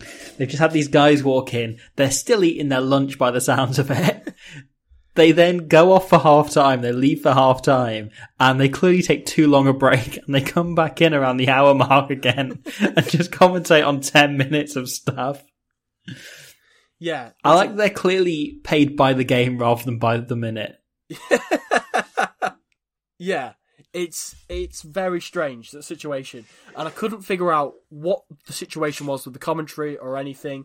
Like, on the Bundaberg halftime rap, they showed Rupert McCall's face and he was just miming. Like, he was speaking, but no words were coming out. No noise was leaving his mouth. And I really wanted to know what he was having to say on the Bundaberg halftime rap. I was really, really wondering what Rupert McCall had to say about Barrick Barnes' drop goal. Yeah. But we'll never know. We had to watch it in silence.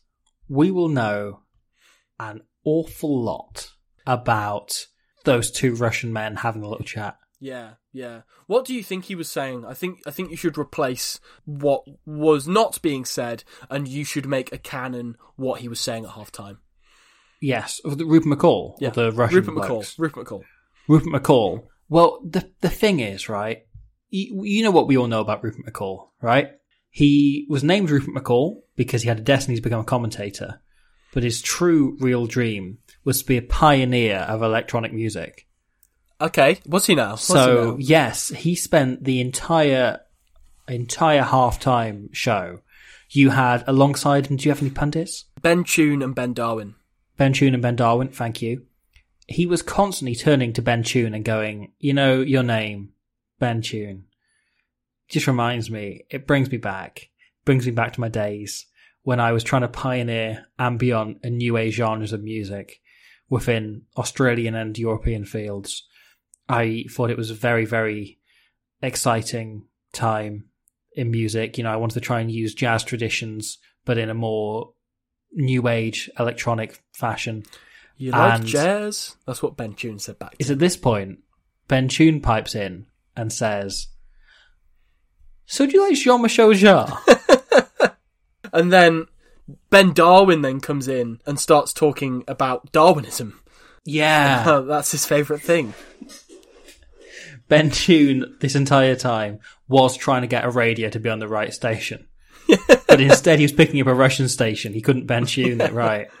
Stop telling me about natural selection. I want to get this radio right. I think this is how all commentary teams should work. Yes, yes. I don't know what a Mullins is. We're strong believers in non-negative determinism, aren't we? Yeah. I don't know what a Mullins is. But I tell you, no, he's always mulling over the news, isn't he? Go.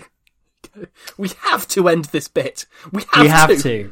It's not going anywhere. No. Though I am very, very glad that Eddie took some time out from looking after that house in order to give us his wonderful commentaries. Yes, I agree. Do you think he's related to Alfred the? Yes, he was. Okay. He was actually his predecessor. Yes, okay, fair enough. My last note on the first half is lol, Wales are getting bummed. Funny you should say that. At one point, you can hear a Welsh player in a ruck, right? And they shout, "Leave me alone, you knobber."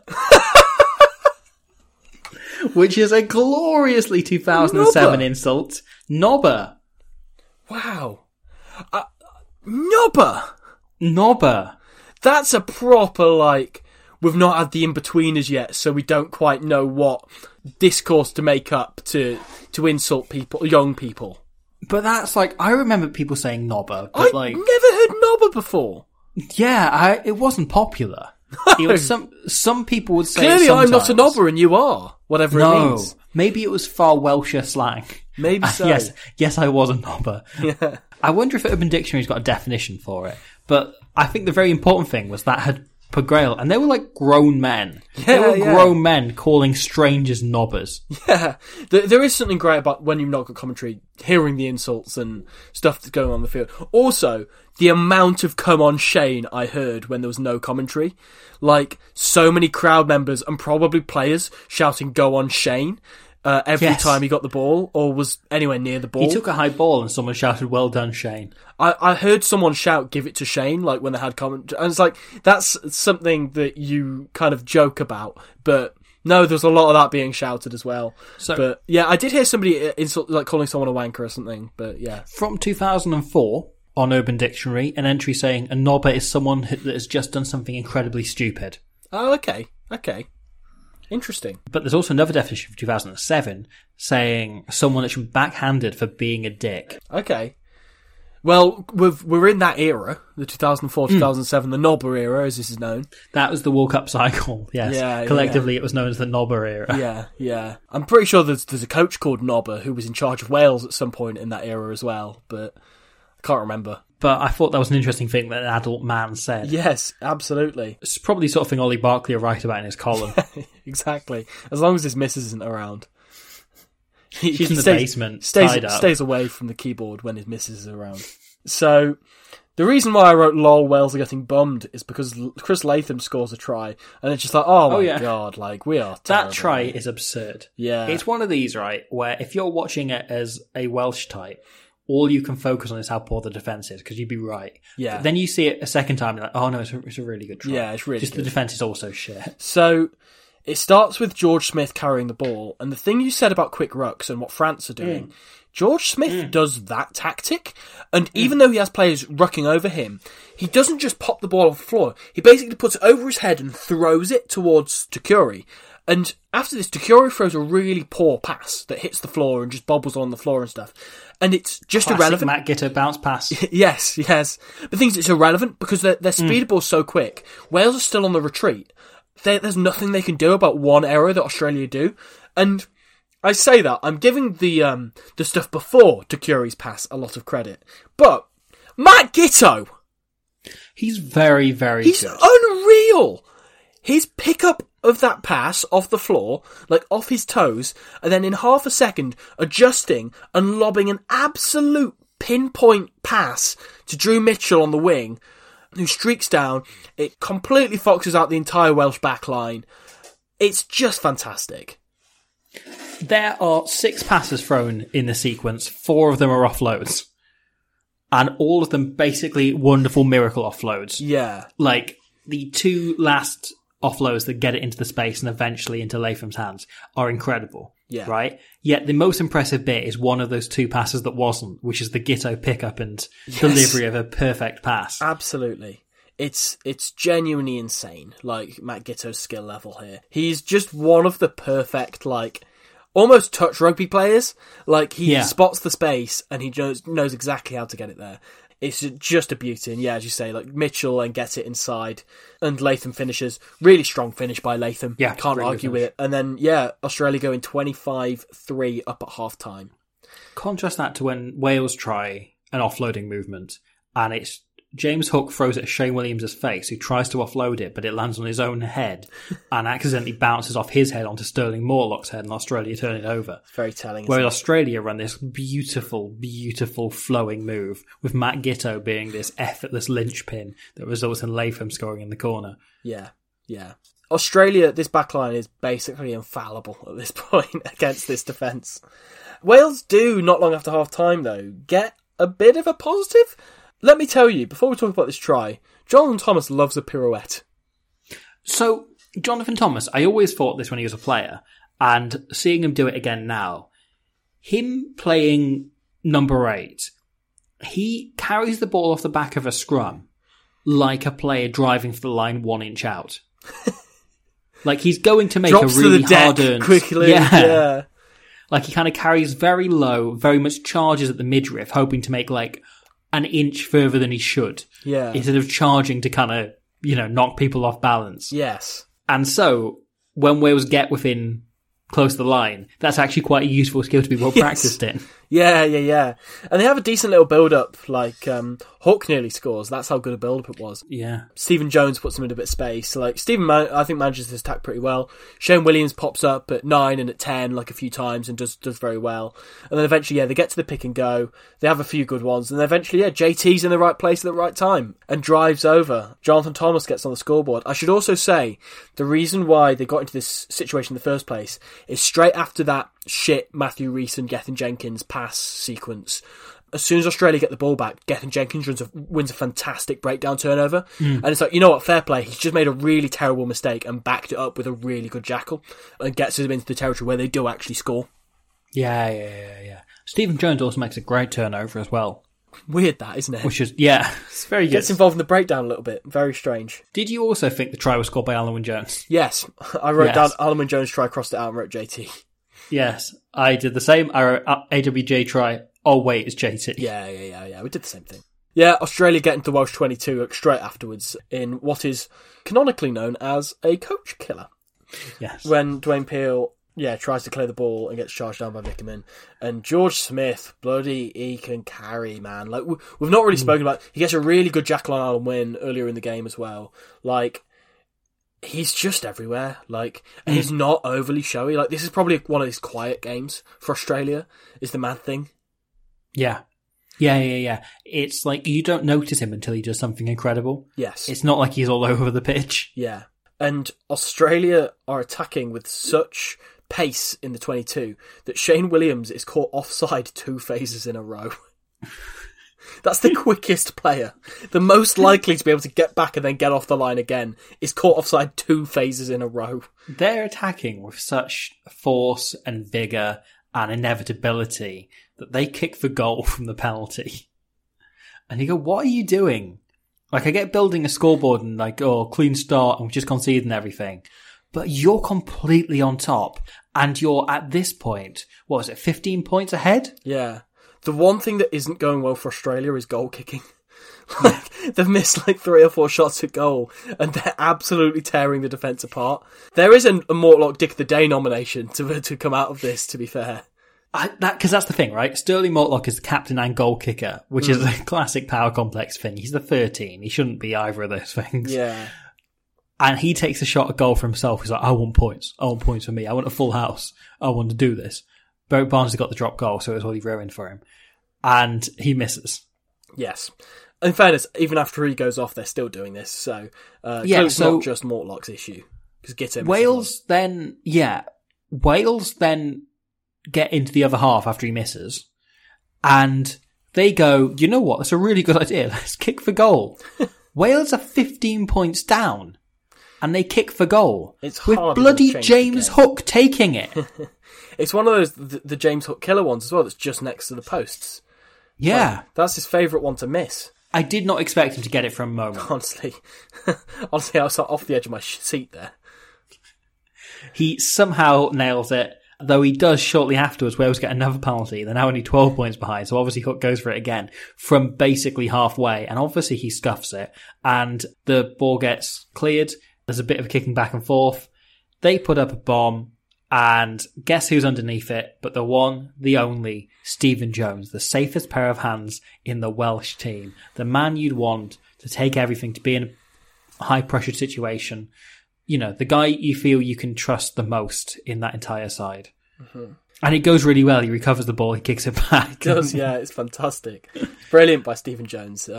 Kicks it back and nothing else happens. Why'd you ask? That joke is only for us because no one else remembers this game well.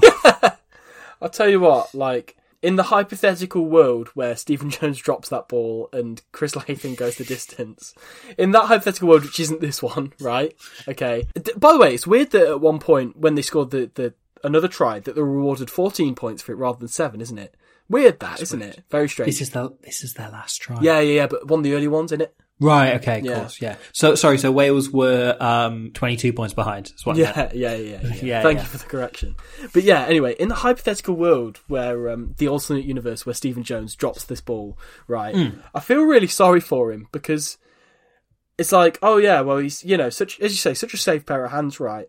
And also because, like, I looked at this, I went, fucking hell, James Hook, do something useful. What are you doing, man? Like, you're there at fullback. You're supposed to be, like, filling the boots of Gareth Thomas. You couldn't lace that man's boots, man. Like, you're there. You're in the wrong position. You've overrun the ball. It's not that good a kick. Latham's read it so much better than you. You're shit, mate. And then I see the reverse angle go at Stephen Jones and go, oh, Steve-o, mate. Oh, I'm so sorry. That's unlucky. Yeah. That's unlucky, pal. See you next week. I was largely the same. It's funny how narrative shapes your view, doesn't it? Yeah. But good thing was, it was Stephen Jones, not James Hook, and he caught the ball and he just kicked it back. No issues. Yeah, so it wasn't a problem. Nothing to see here. I don't want to talk about it. Jesus fucking Christ, James Hook. That was actually in Stephen Jones' body. Stephen Jones. He just completely misjudges it. Just jumps in the wrong place, arms all over the place.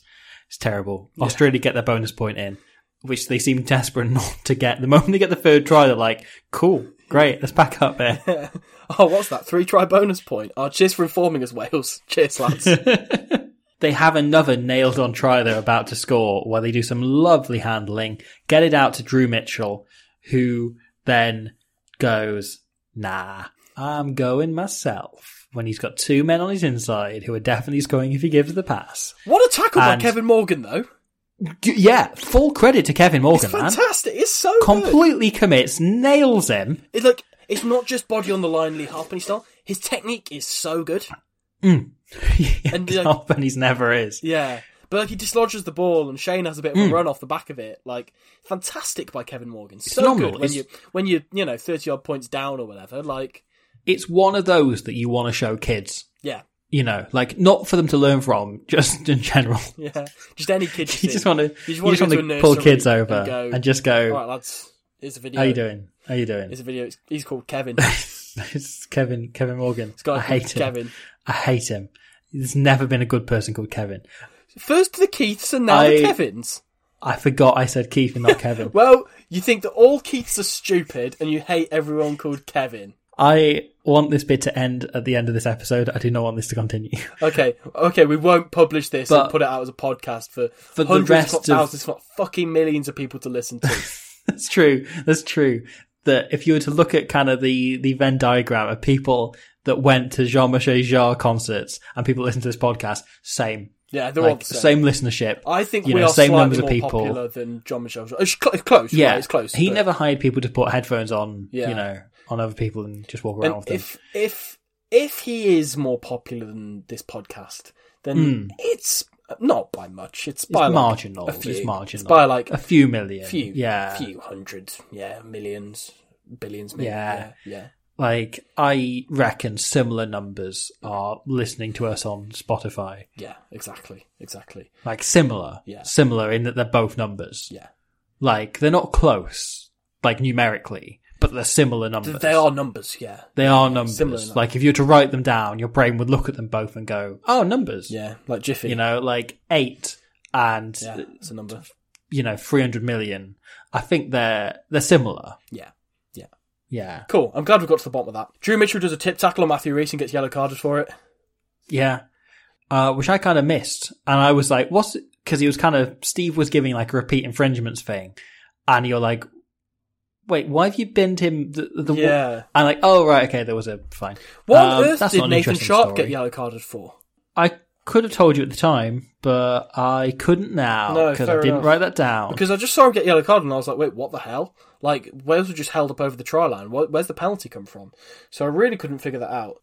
No, he was offside. He was offside for the tackle. Was it? Oh, okay, fair enough. Try. So, I was going to say, it made up for my confusion of earlier in the game when Kevin Morgan did this chip kick downfield. Latham takes him out. That Steve Walsh goes and talks to the touch judge about it. Goes, right, okay, penalty where it lands. And yellow card, I guess? And they're like, okay, yeah, sure. And then he gives the kind of yellow card to Chris Latham where you don't actually bring the yellow card out your pocket and you don't send him to the sideline for 10 minutes. You say, yeah, all right, just get back to fullback, don't do that again. It's like a football-style yellow card, you know? Tell you what, right, Rocky Elsom has a phenomenal moment where Kevin Morgan pumps it long on turnover. And they've got him, Shane Williams, James Hook all chasing. And Elsom is the only guy back, somehow recovers it and beats both of them. Yeah. And gets an offload in as well. I think that's the same incident, in fact. Yeah. Amazing. Yeah. Elsom's work rate's ridiculous. One of those players that just creates moments, yes. Rocky Elsom. Yes, he's so good. Really good leader. Great carrier. Yeah, the lot. Can we just briefly talk about Wales suddenly... Their attack has been absolutely dog shit all game. There was one moment where it's suddenly incredible, where they run this really weird set play thing, where it was like a two-phase move, and the second phase had Shane stood in at 10, and 9 would loop around Shane. And James Hook would run this weird curved angle outside him, with Kevin Morgan on the inside running it, and Shane did this beautiful chip over the top, and Wales are suddenly like 50 metres upfield, and it's like, wait, lads, why are we good now? You know what the thing they were missing is, don't you? Shane. No, Duncan Jones on the wing. Duncan Jones on the wing was fantastic. He was like permanently on there, like it's like an edge forward. Yeah.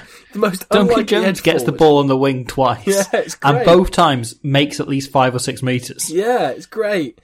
I love the one where him and Gethin do a 1-2. Yes. They're both panicking and they're like near the try line. And they're just doing this really weird, like, it's like two like under 10s players who are best friends. And it's like, yeah, I'll pass to you when I get it. It's very... Duncan Jones' stats in this game must be the highest of his career. Because it was probably like, 3 carries for 15 metres. Yes. Yeah. Also, can we just talk about, like, Nugget is absolutely everywhere when Wales become good. Yeah, he's taking all the quick taps and, like, playing scrum half. Like, 'cause Mike Phillips is on at this point, so basically they swap Nugget to 9 and put Phillips at flanker.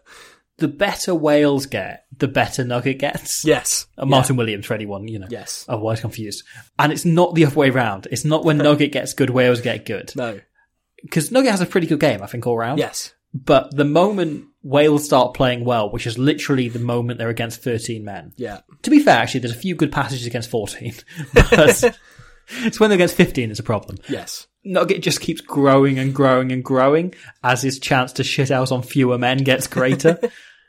If there's only 13 of them, he can only shit out on each of them to a greater kind of condensation. Like, there's more shit. If we were to do a massive shit and it landed on 15 people, each person has less shit on them, then we'll discuss that another time. Then if he did it on 13 people, but it was the same size shit. Yeah, okay. So that's what's motivating him, I think. Great analogy, man. Well done. Thank you. There's a point where, like, Nugget takes a quick tap and gives it to Mike Phillips on the crash ball, and the mad thing is that's the correct way round to do that. Yeah. We also, the great thing that happens right at the end is Wales spend a bunch of time looking really good in attack, then they get to the try line and it's terrible. And it's terrible. Oh my God, the amount of panic. And yeah, they've got no composure, no chill whatsoever, no idea what they're going to do, how they're going to execute this, how they're going to actually get over those final few meters, those final few inches, having made up the first 80 quite got a easily. Really good idea of how to make up those last few inches. Well, this is the thing, right? So Shane Williams, Wales' all-time top try scorer, was my all-time favourite player up until he started doing commentary. And I felt I'd seen, almost all of, if not all of, his tries for Wales. Yeah. I felt like I knew them, I'd seen them. I, therefore, know normally when we start watching a game if Shane scores on it, because I've watched so many highlights compilations. I'm such a former Shaneologist. Yes. No, 100%. I agree. I'm very much following what you're saying here. And so, turns out the last 5 minutes of this game have a Shane Williams try that I've never seen. And with good reason. Yeah, that because is the shittest try of Shane Williams' career, is literally what I have written in my notes. When you say about, like, Wales strung together this really good phase of attack, like, they get up to the try line, it's like, it's fluid, it's fast, they've got forwards and backs both handling the ball brilliantly, and then they get up to the try line and they just completely panic and have no idea what to do. As I say, Gethin and Duncan doing a 1-2 to each other, and so on, like. And then you reach a point where it's like, okay, I know exactly what we need to make up this last 5 inches. I've got a genius plan. Let's have Michael Owen, who no one knew was on the field, come on for a random miss pass to Matt Giteau, one of Australia's best players, for him to just drop and Shane Williams to just fall on it by accident. You've missed a key step here, right? So yeah, Michael Owen goes this really floated pass. Michael Owen's on the pitch, by the way. Yeah, no one knew. Wearing 18, so I was like, is this a prop? Yeah. Who is this? Literally, I looked at him, I was like, he looks like Michael Owen. He looks like our father, Michael Owen. Who's this guy? Who's Wales number 18? Who are you? Are you a rugby player? Like, what are you doing on the pitch? So he goes to throw this really, he's clearly going to throw the really wide ball to Shanklin, who's outside Shane Williams, right on the touchline. He's trying to throw that. He gets 3 men too few, because it goes straight into Giteau's hands. He recovers it, goes like, I can't believe he just did that, drops it. He just drops the ball. Shane Williams knocks it on, and then it fumbles forward over the line where he drops on it. But because of the TMO laws at the time, the TMO can only comment on the grounding. He can't comment anything before the goal line. So even though Shane has just Giteau's knocked it on, then Shane's knocked it on, the try is awarded to Shane. Michael Owen, or whoever it was that was just wearing a Wales shirt that had 18 on the back. There was just somebody on the pitch. Who was that, right? We're presuming it's Michael Owen going by the team sheet, right? But just some guy on the field was, as you say, 3 men too few and the wrong team. His pass. Shane Williams, that contributes to Shane Williams' record of being like, what is he, almost level with David Campese in the all-time top try scorers? He's 1 or 2 short of David Campese, is he? To be fair, we've talked about Campese scoring some terrible tries on this podcast. That's true. But don't hold that against him. But That contributes to Shane Williams' try record. But, like, it's terrible. Shane Williams is one of 3 players in the history of the game who has a Wikipedia page dedicated to every try he ever scored. Which is fantastic. So that's right? on there. That's one of them. That's one of them. That is one of them. That's 1/60th of his international tries. That was his 32nd try for Wales. And safely his shittest. Yes.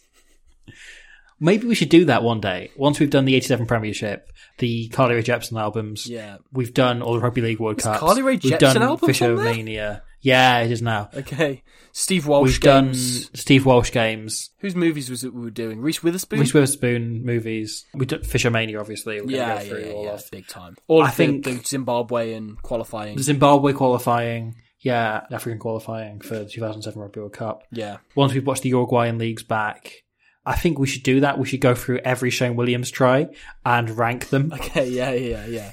From best to shittest. In fact, no, we'll go from shittest to best. Yeah. Yeah. Everyone knows the best ones. It's fine. Yeah. So that's terrible, but apparently it's worth 5 points. Obviously, James Hook missed the conversion, though. Yeah. Don't be stupid. I don't need to say that. Everyone knows that. So he misses it, right? And Wales immediately remain class and attack off the kickoff. Yeah. It's Duncan Jones on the wing, man. Makes a difference. I know. He's so valuable. Making an impact. He's still there. But there's a few moments of Shane being majestic and just like glorious in this game. And Mark Jones as well, I think, has a good game, but is often given no ball. Like there's a few times he's given passes where either the pass has already gone into touch by the time it gets there, or he's just like, what do you want me to do with this? I think Mark Jones, in the 2 Wales games we've watched, has set a record for most forward passes collected of anybody I've ever seen that aren't given. Like he's had to overrun and catch balls that are in front of him more than anybody else. I don't know how to reflect on Tom Shanklin or what. Yes, yeah, oh yeah. I'll tell you what though, right? Shane Williams, he's bloody great, isn't he, right? He's really good. There is no great... we've just talked about something terrible that he happened to finish, right? And yeah, he still scored, didn't he? Yeah, he still scored, right? There's no greater testament in this game to how bloody great he is than when Wales do this quite nice attack, you know, that they get it on the outside, the ball goes from Kevin Morgan's hands through to James Hook's, and then James Hook, you know, does a pretty trademark move of his and passes to the floor. Yes. And the ball just goes along the floor, and it's horrible. And Shane Williams just picks it up and is just like, oh, okay, yeah, I can just step around everybody now. It's not a problem. Yeah. Did you want to score from this? Yeah. Like, cool, I can get us most of the way. Yeah, just and like it, steps inside Latham and does this brilliant offload to Martin Williams. It's like, weirdly, Shane's pickup and just clearing up of James Hook's mess there is so good that you almost think Wales are going to score, if not for the fact that Mike Phillips forgets he's playing rugby for a moment. So Wales get into the 22, and if they score this, they're at least getting a losing bonus point at this game. Yeah. And they look nailed on to score it, except Mike Phillips picks the ball up. He has that typical Mike Phillips thinking about it for a few seconds, and then he just throws the worst pass. Yeah. Like, I don't know, he picks the wrong option, he delivers it badly. With 1 minute left. And he just gives the ball straight back to Australia. Yeah. And the game doesn't go on much longer. My last note is Phillips, no, shut up, in all caps. My last one is Phillips pass sort of intercepted-ish. I don't know. Full-time Wales flattered. Yeah. Wales are good for 10 minutes of this game. Yeah. Like, they are solid for the last 10 minutes when they're against no one, and they are competent for the first 12 minutes before they have to defend. Yes. And everything in between is terrible. Australia are good enough, right? And this was the other big team in their pool. Yeah. This was the kind of big clash. This was being sold as one of the highest tier tickets, hence the prices. You know, this was being billed as very much one of the biggest clashes of the World Cup. Australia, I think they were less standout than they were against Japan. Yeah, I agree with that. I think Australia were fine. The performance was referred to as satisfactory by their coach and captain. Yeah, they were fine. They were all right. And they got a bonus point win without the opposition getting a sniff of a try bonus point. And as I say, only really looking any good once you're down to 13. Perfectly adequate Wales team. Like, this is probably the strongest team they could have picked. And yet, there we are. Like, at this point, you've basically confirmed you're cruising through on perfect points. Yeah. In the pool stage. Yeah. Like, Australia there have just booked themselves into the best tier quarterfinal. They look sorted. They look fine. Easy. They look grand. Easy. Yeah. Should we look at Man of the Match Dick of the Day then? We should. Where do you want to start? Should we start Dick of the Day? Okay. Someone like having Man of the Match contention is Gareth Jenkins for bringing Kevin Morgan on instead of James Hook when a centre went off injured. Because I think that was a great move. But ultimately, Really he worked did out. still bring James Hook on early. Yeah, that's true. And you could have put Mike Phillips in the centre. Duncan Jones, man. You could have put Versatile Duncan Jones king. on the wing. Yeah. You could have put Michael Owen on for his hands. Yeah. You could have put Alex Popham on at fullback. Lots of options. Loads and loads of them. Yeah. And ultimately, he did still put James Hook on. I think that's a Dick of the Day worthy idea. You've got Alan Wynne-Jones for accidentally tackling Shane by trying to hurdle him. By the way, I had down Alan Wynne-Jones for the fact that at one point he jumped really confidently for a kick-off and was nowhere near the ball. The ball just went straight over his head and bounced into an Australian's hands. He makes a break at one point. He just puts his head down and goes. Yeah, that's pretty good. Which is always a rare sight, that injury. Yeah. But honestly, it's not a nice one. It's not a good one. But my Dick of the Day is Dwayne Peele for being shit. Okay, fair enough. And I was just kind of like, I don't have a nomination. It felt cruel to pick on Stephen Jones when he had a really good game and he dropped one high ball. And everyone else is kind of a bit all over the place. But Dwayne Peele, I just felt really viscerally disappointed watching him all the time. I know what you mean. Because he kept, his skills were really good, but he kept taking just such poor decisions. Yeah. I felt like I was watching the Scarlets the first half of the season. He was uncharacteristically bad for Dwayne Peele. That's it. It was just it was one of those performances where I know this wasn't the case because I watched Dwayne Peele play enough and I've watched him play, retrospectively as well. Where I was like, oh, was he just bad? Yeah. Did we just overrate him because we were desperate for a scrum half? Or did he have one burst of form in 2005 that he then never lived up to? And I don't think that was the case. No. I think he just had a really bad game. Yeah, I think so. But it made me question my beliefs. We did this in 1987 with Michael Liner, bear in mind when we first watched him play. Yeah. Matt Gallagher's dad as well. Yes, exactly. So, I don't like to give it, but I didn't have anyone else. Yeah, exactly, and that's fair enough. And there was a genuine sinking feeling in seeing him play badly. Yes. No, I had exactly the same thing. As a player, as we say, we both enjoyed greatly as children. Yes, absolutely. I've got down Mark Jones for, at one point, he goes for a kick and completely misses the ball with his foot. Wait a second, I've got James Hooks playing. Why didn't I give it to James Hook? Sorry, please continue. I just wanted to leave that with you for a moment. There's an interviewer who is unnamed.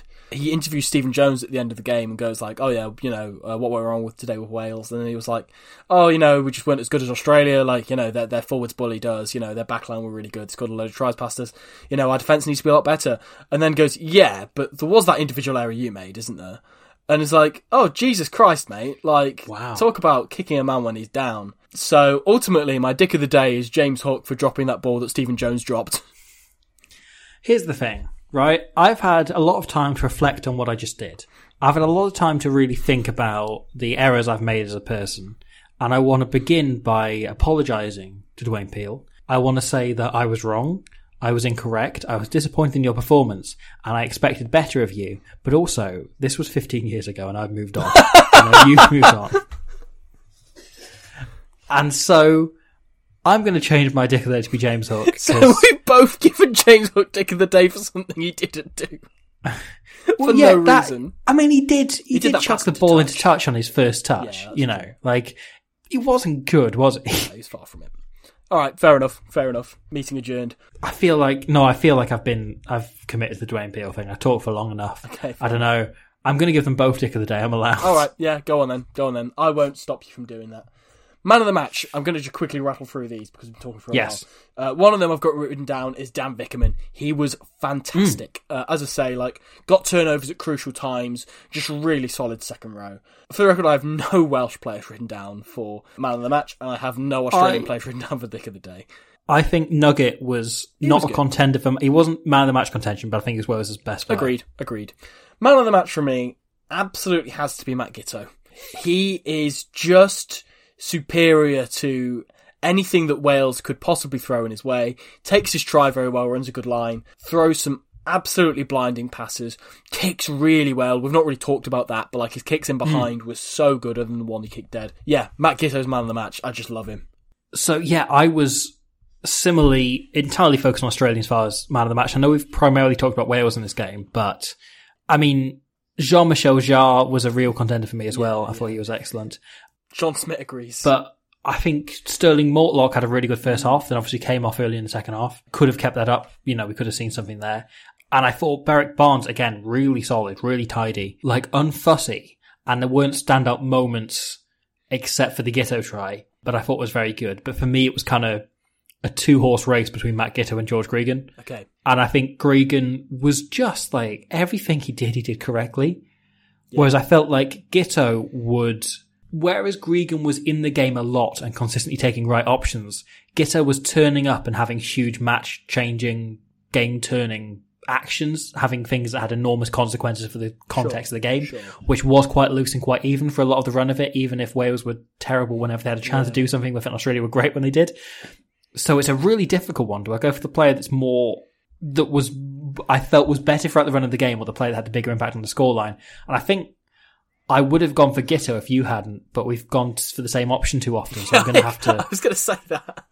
I didn't want to influence you. So I'm going to go for George Gregan. Fair enough. Going to chalk up another one.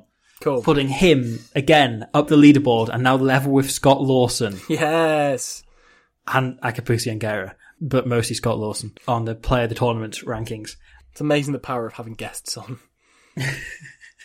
Mate, Foy de Prier is cleaning this up. So, thank you very much for all of the rugby. I hope you are having a really lovely time and you greatly enjoyed all of the Jean-Michel, I talked about it enough, I should know his name, Jean-Michel Jarre chat. One of my favourite genres of rugby podcast. You don't get this on bloody Big Jim and Goody, do you? No, you don't. Not enough chat of French New Wave composers, but there should be. Yeah, not yet. And there will be more, no doubt, next week when we will be covering New Zealand against Portugal. A 100-point encounter. Yeah, Portugal really showed up. We'll see you then. Until then, have a lovely week. And I hope you have lots of friends that you spend it with and they are kind to you. And we will see you then. Goodbye. My Instagram DMs are open if you change your name to Andrew Rio. Bye.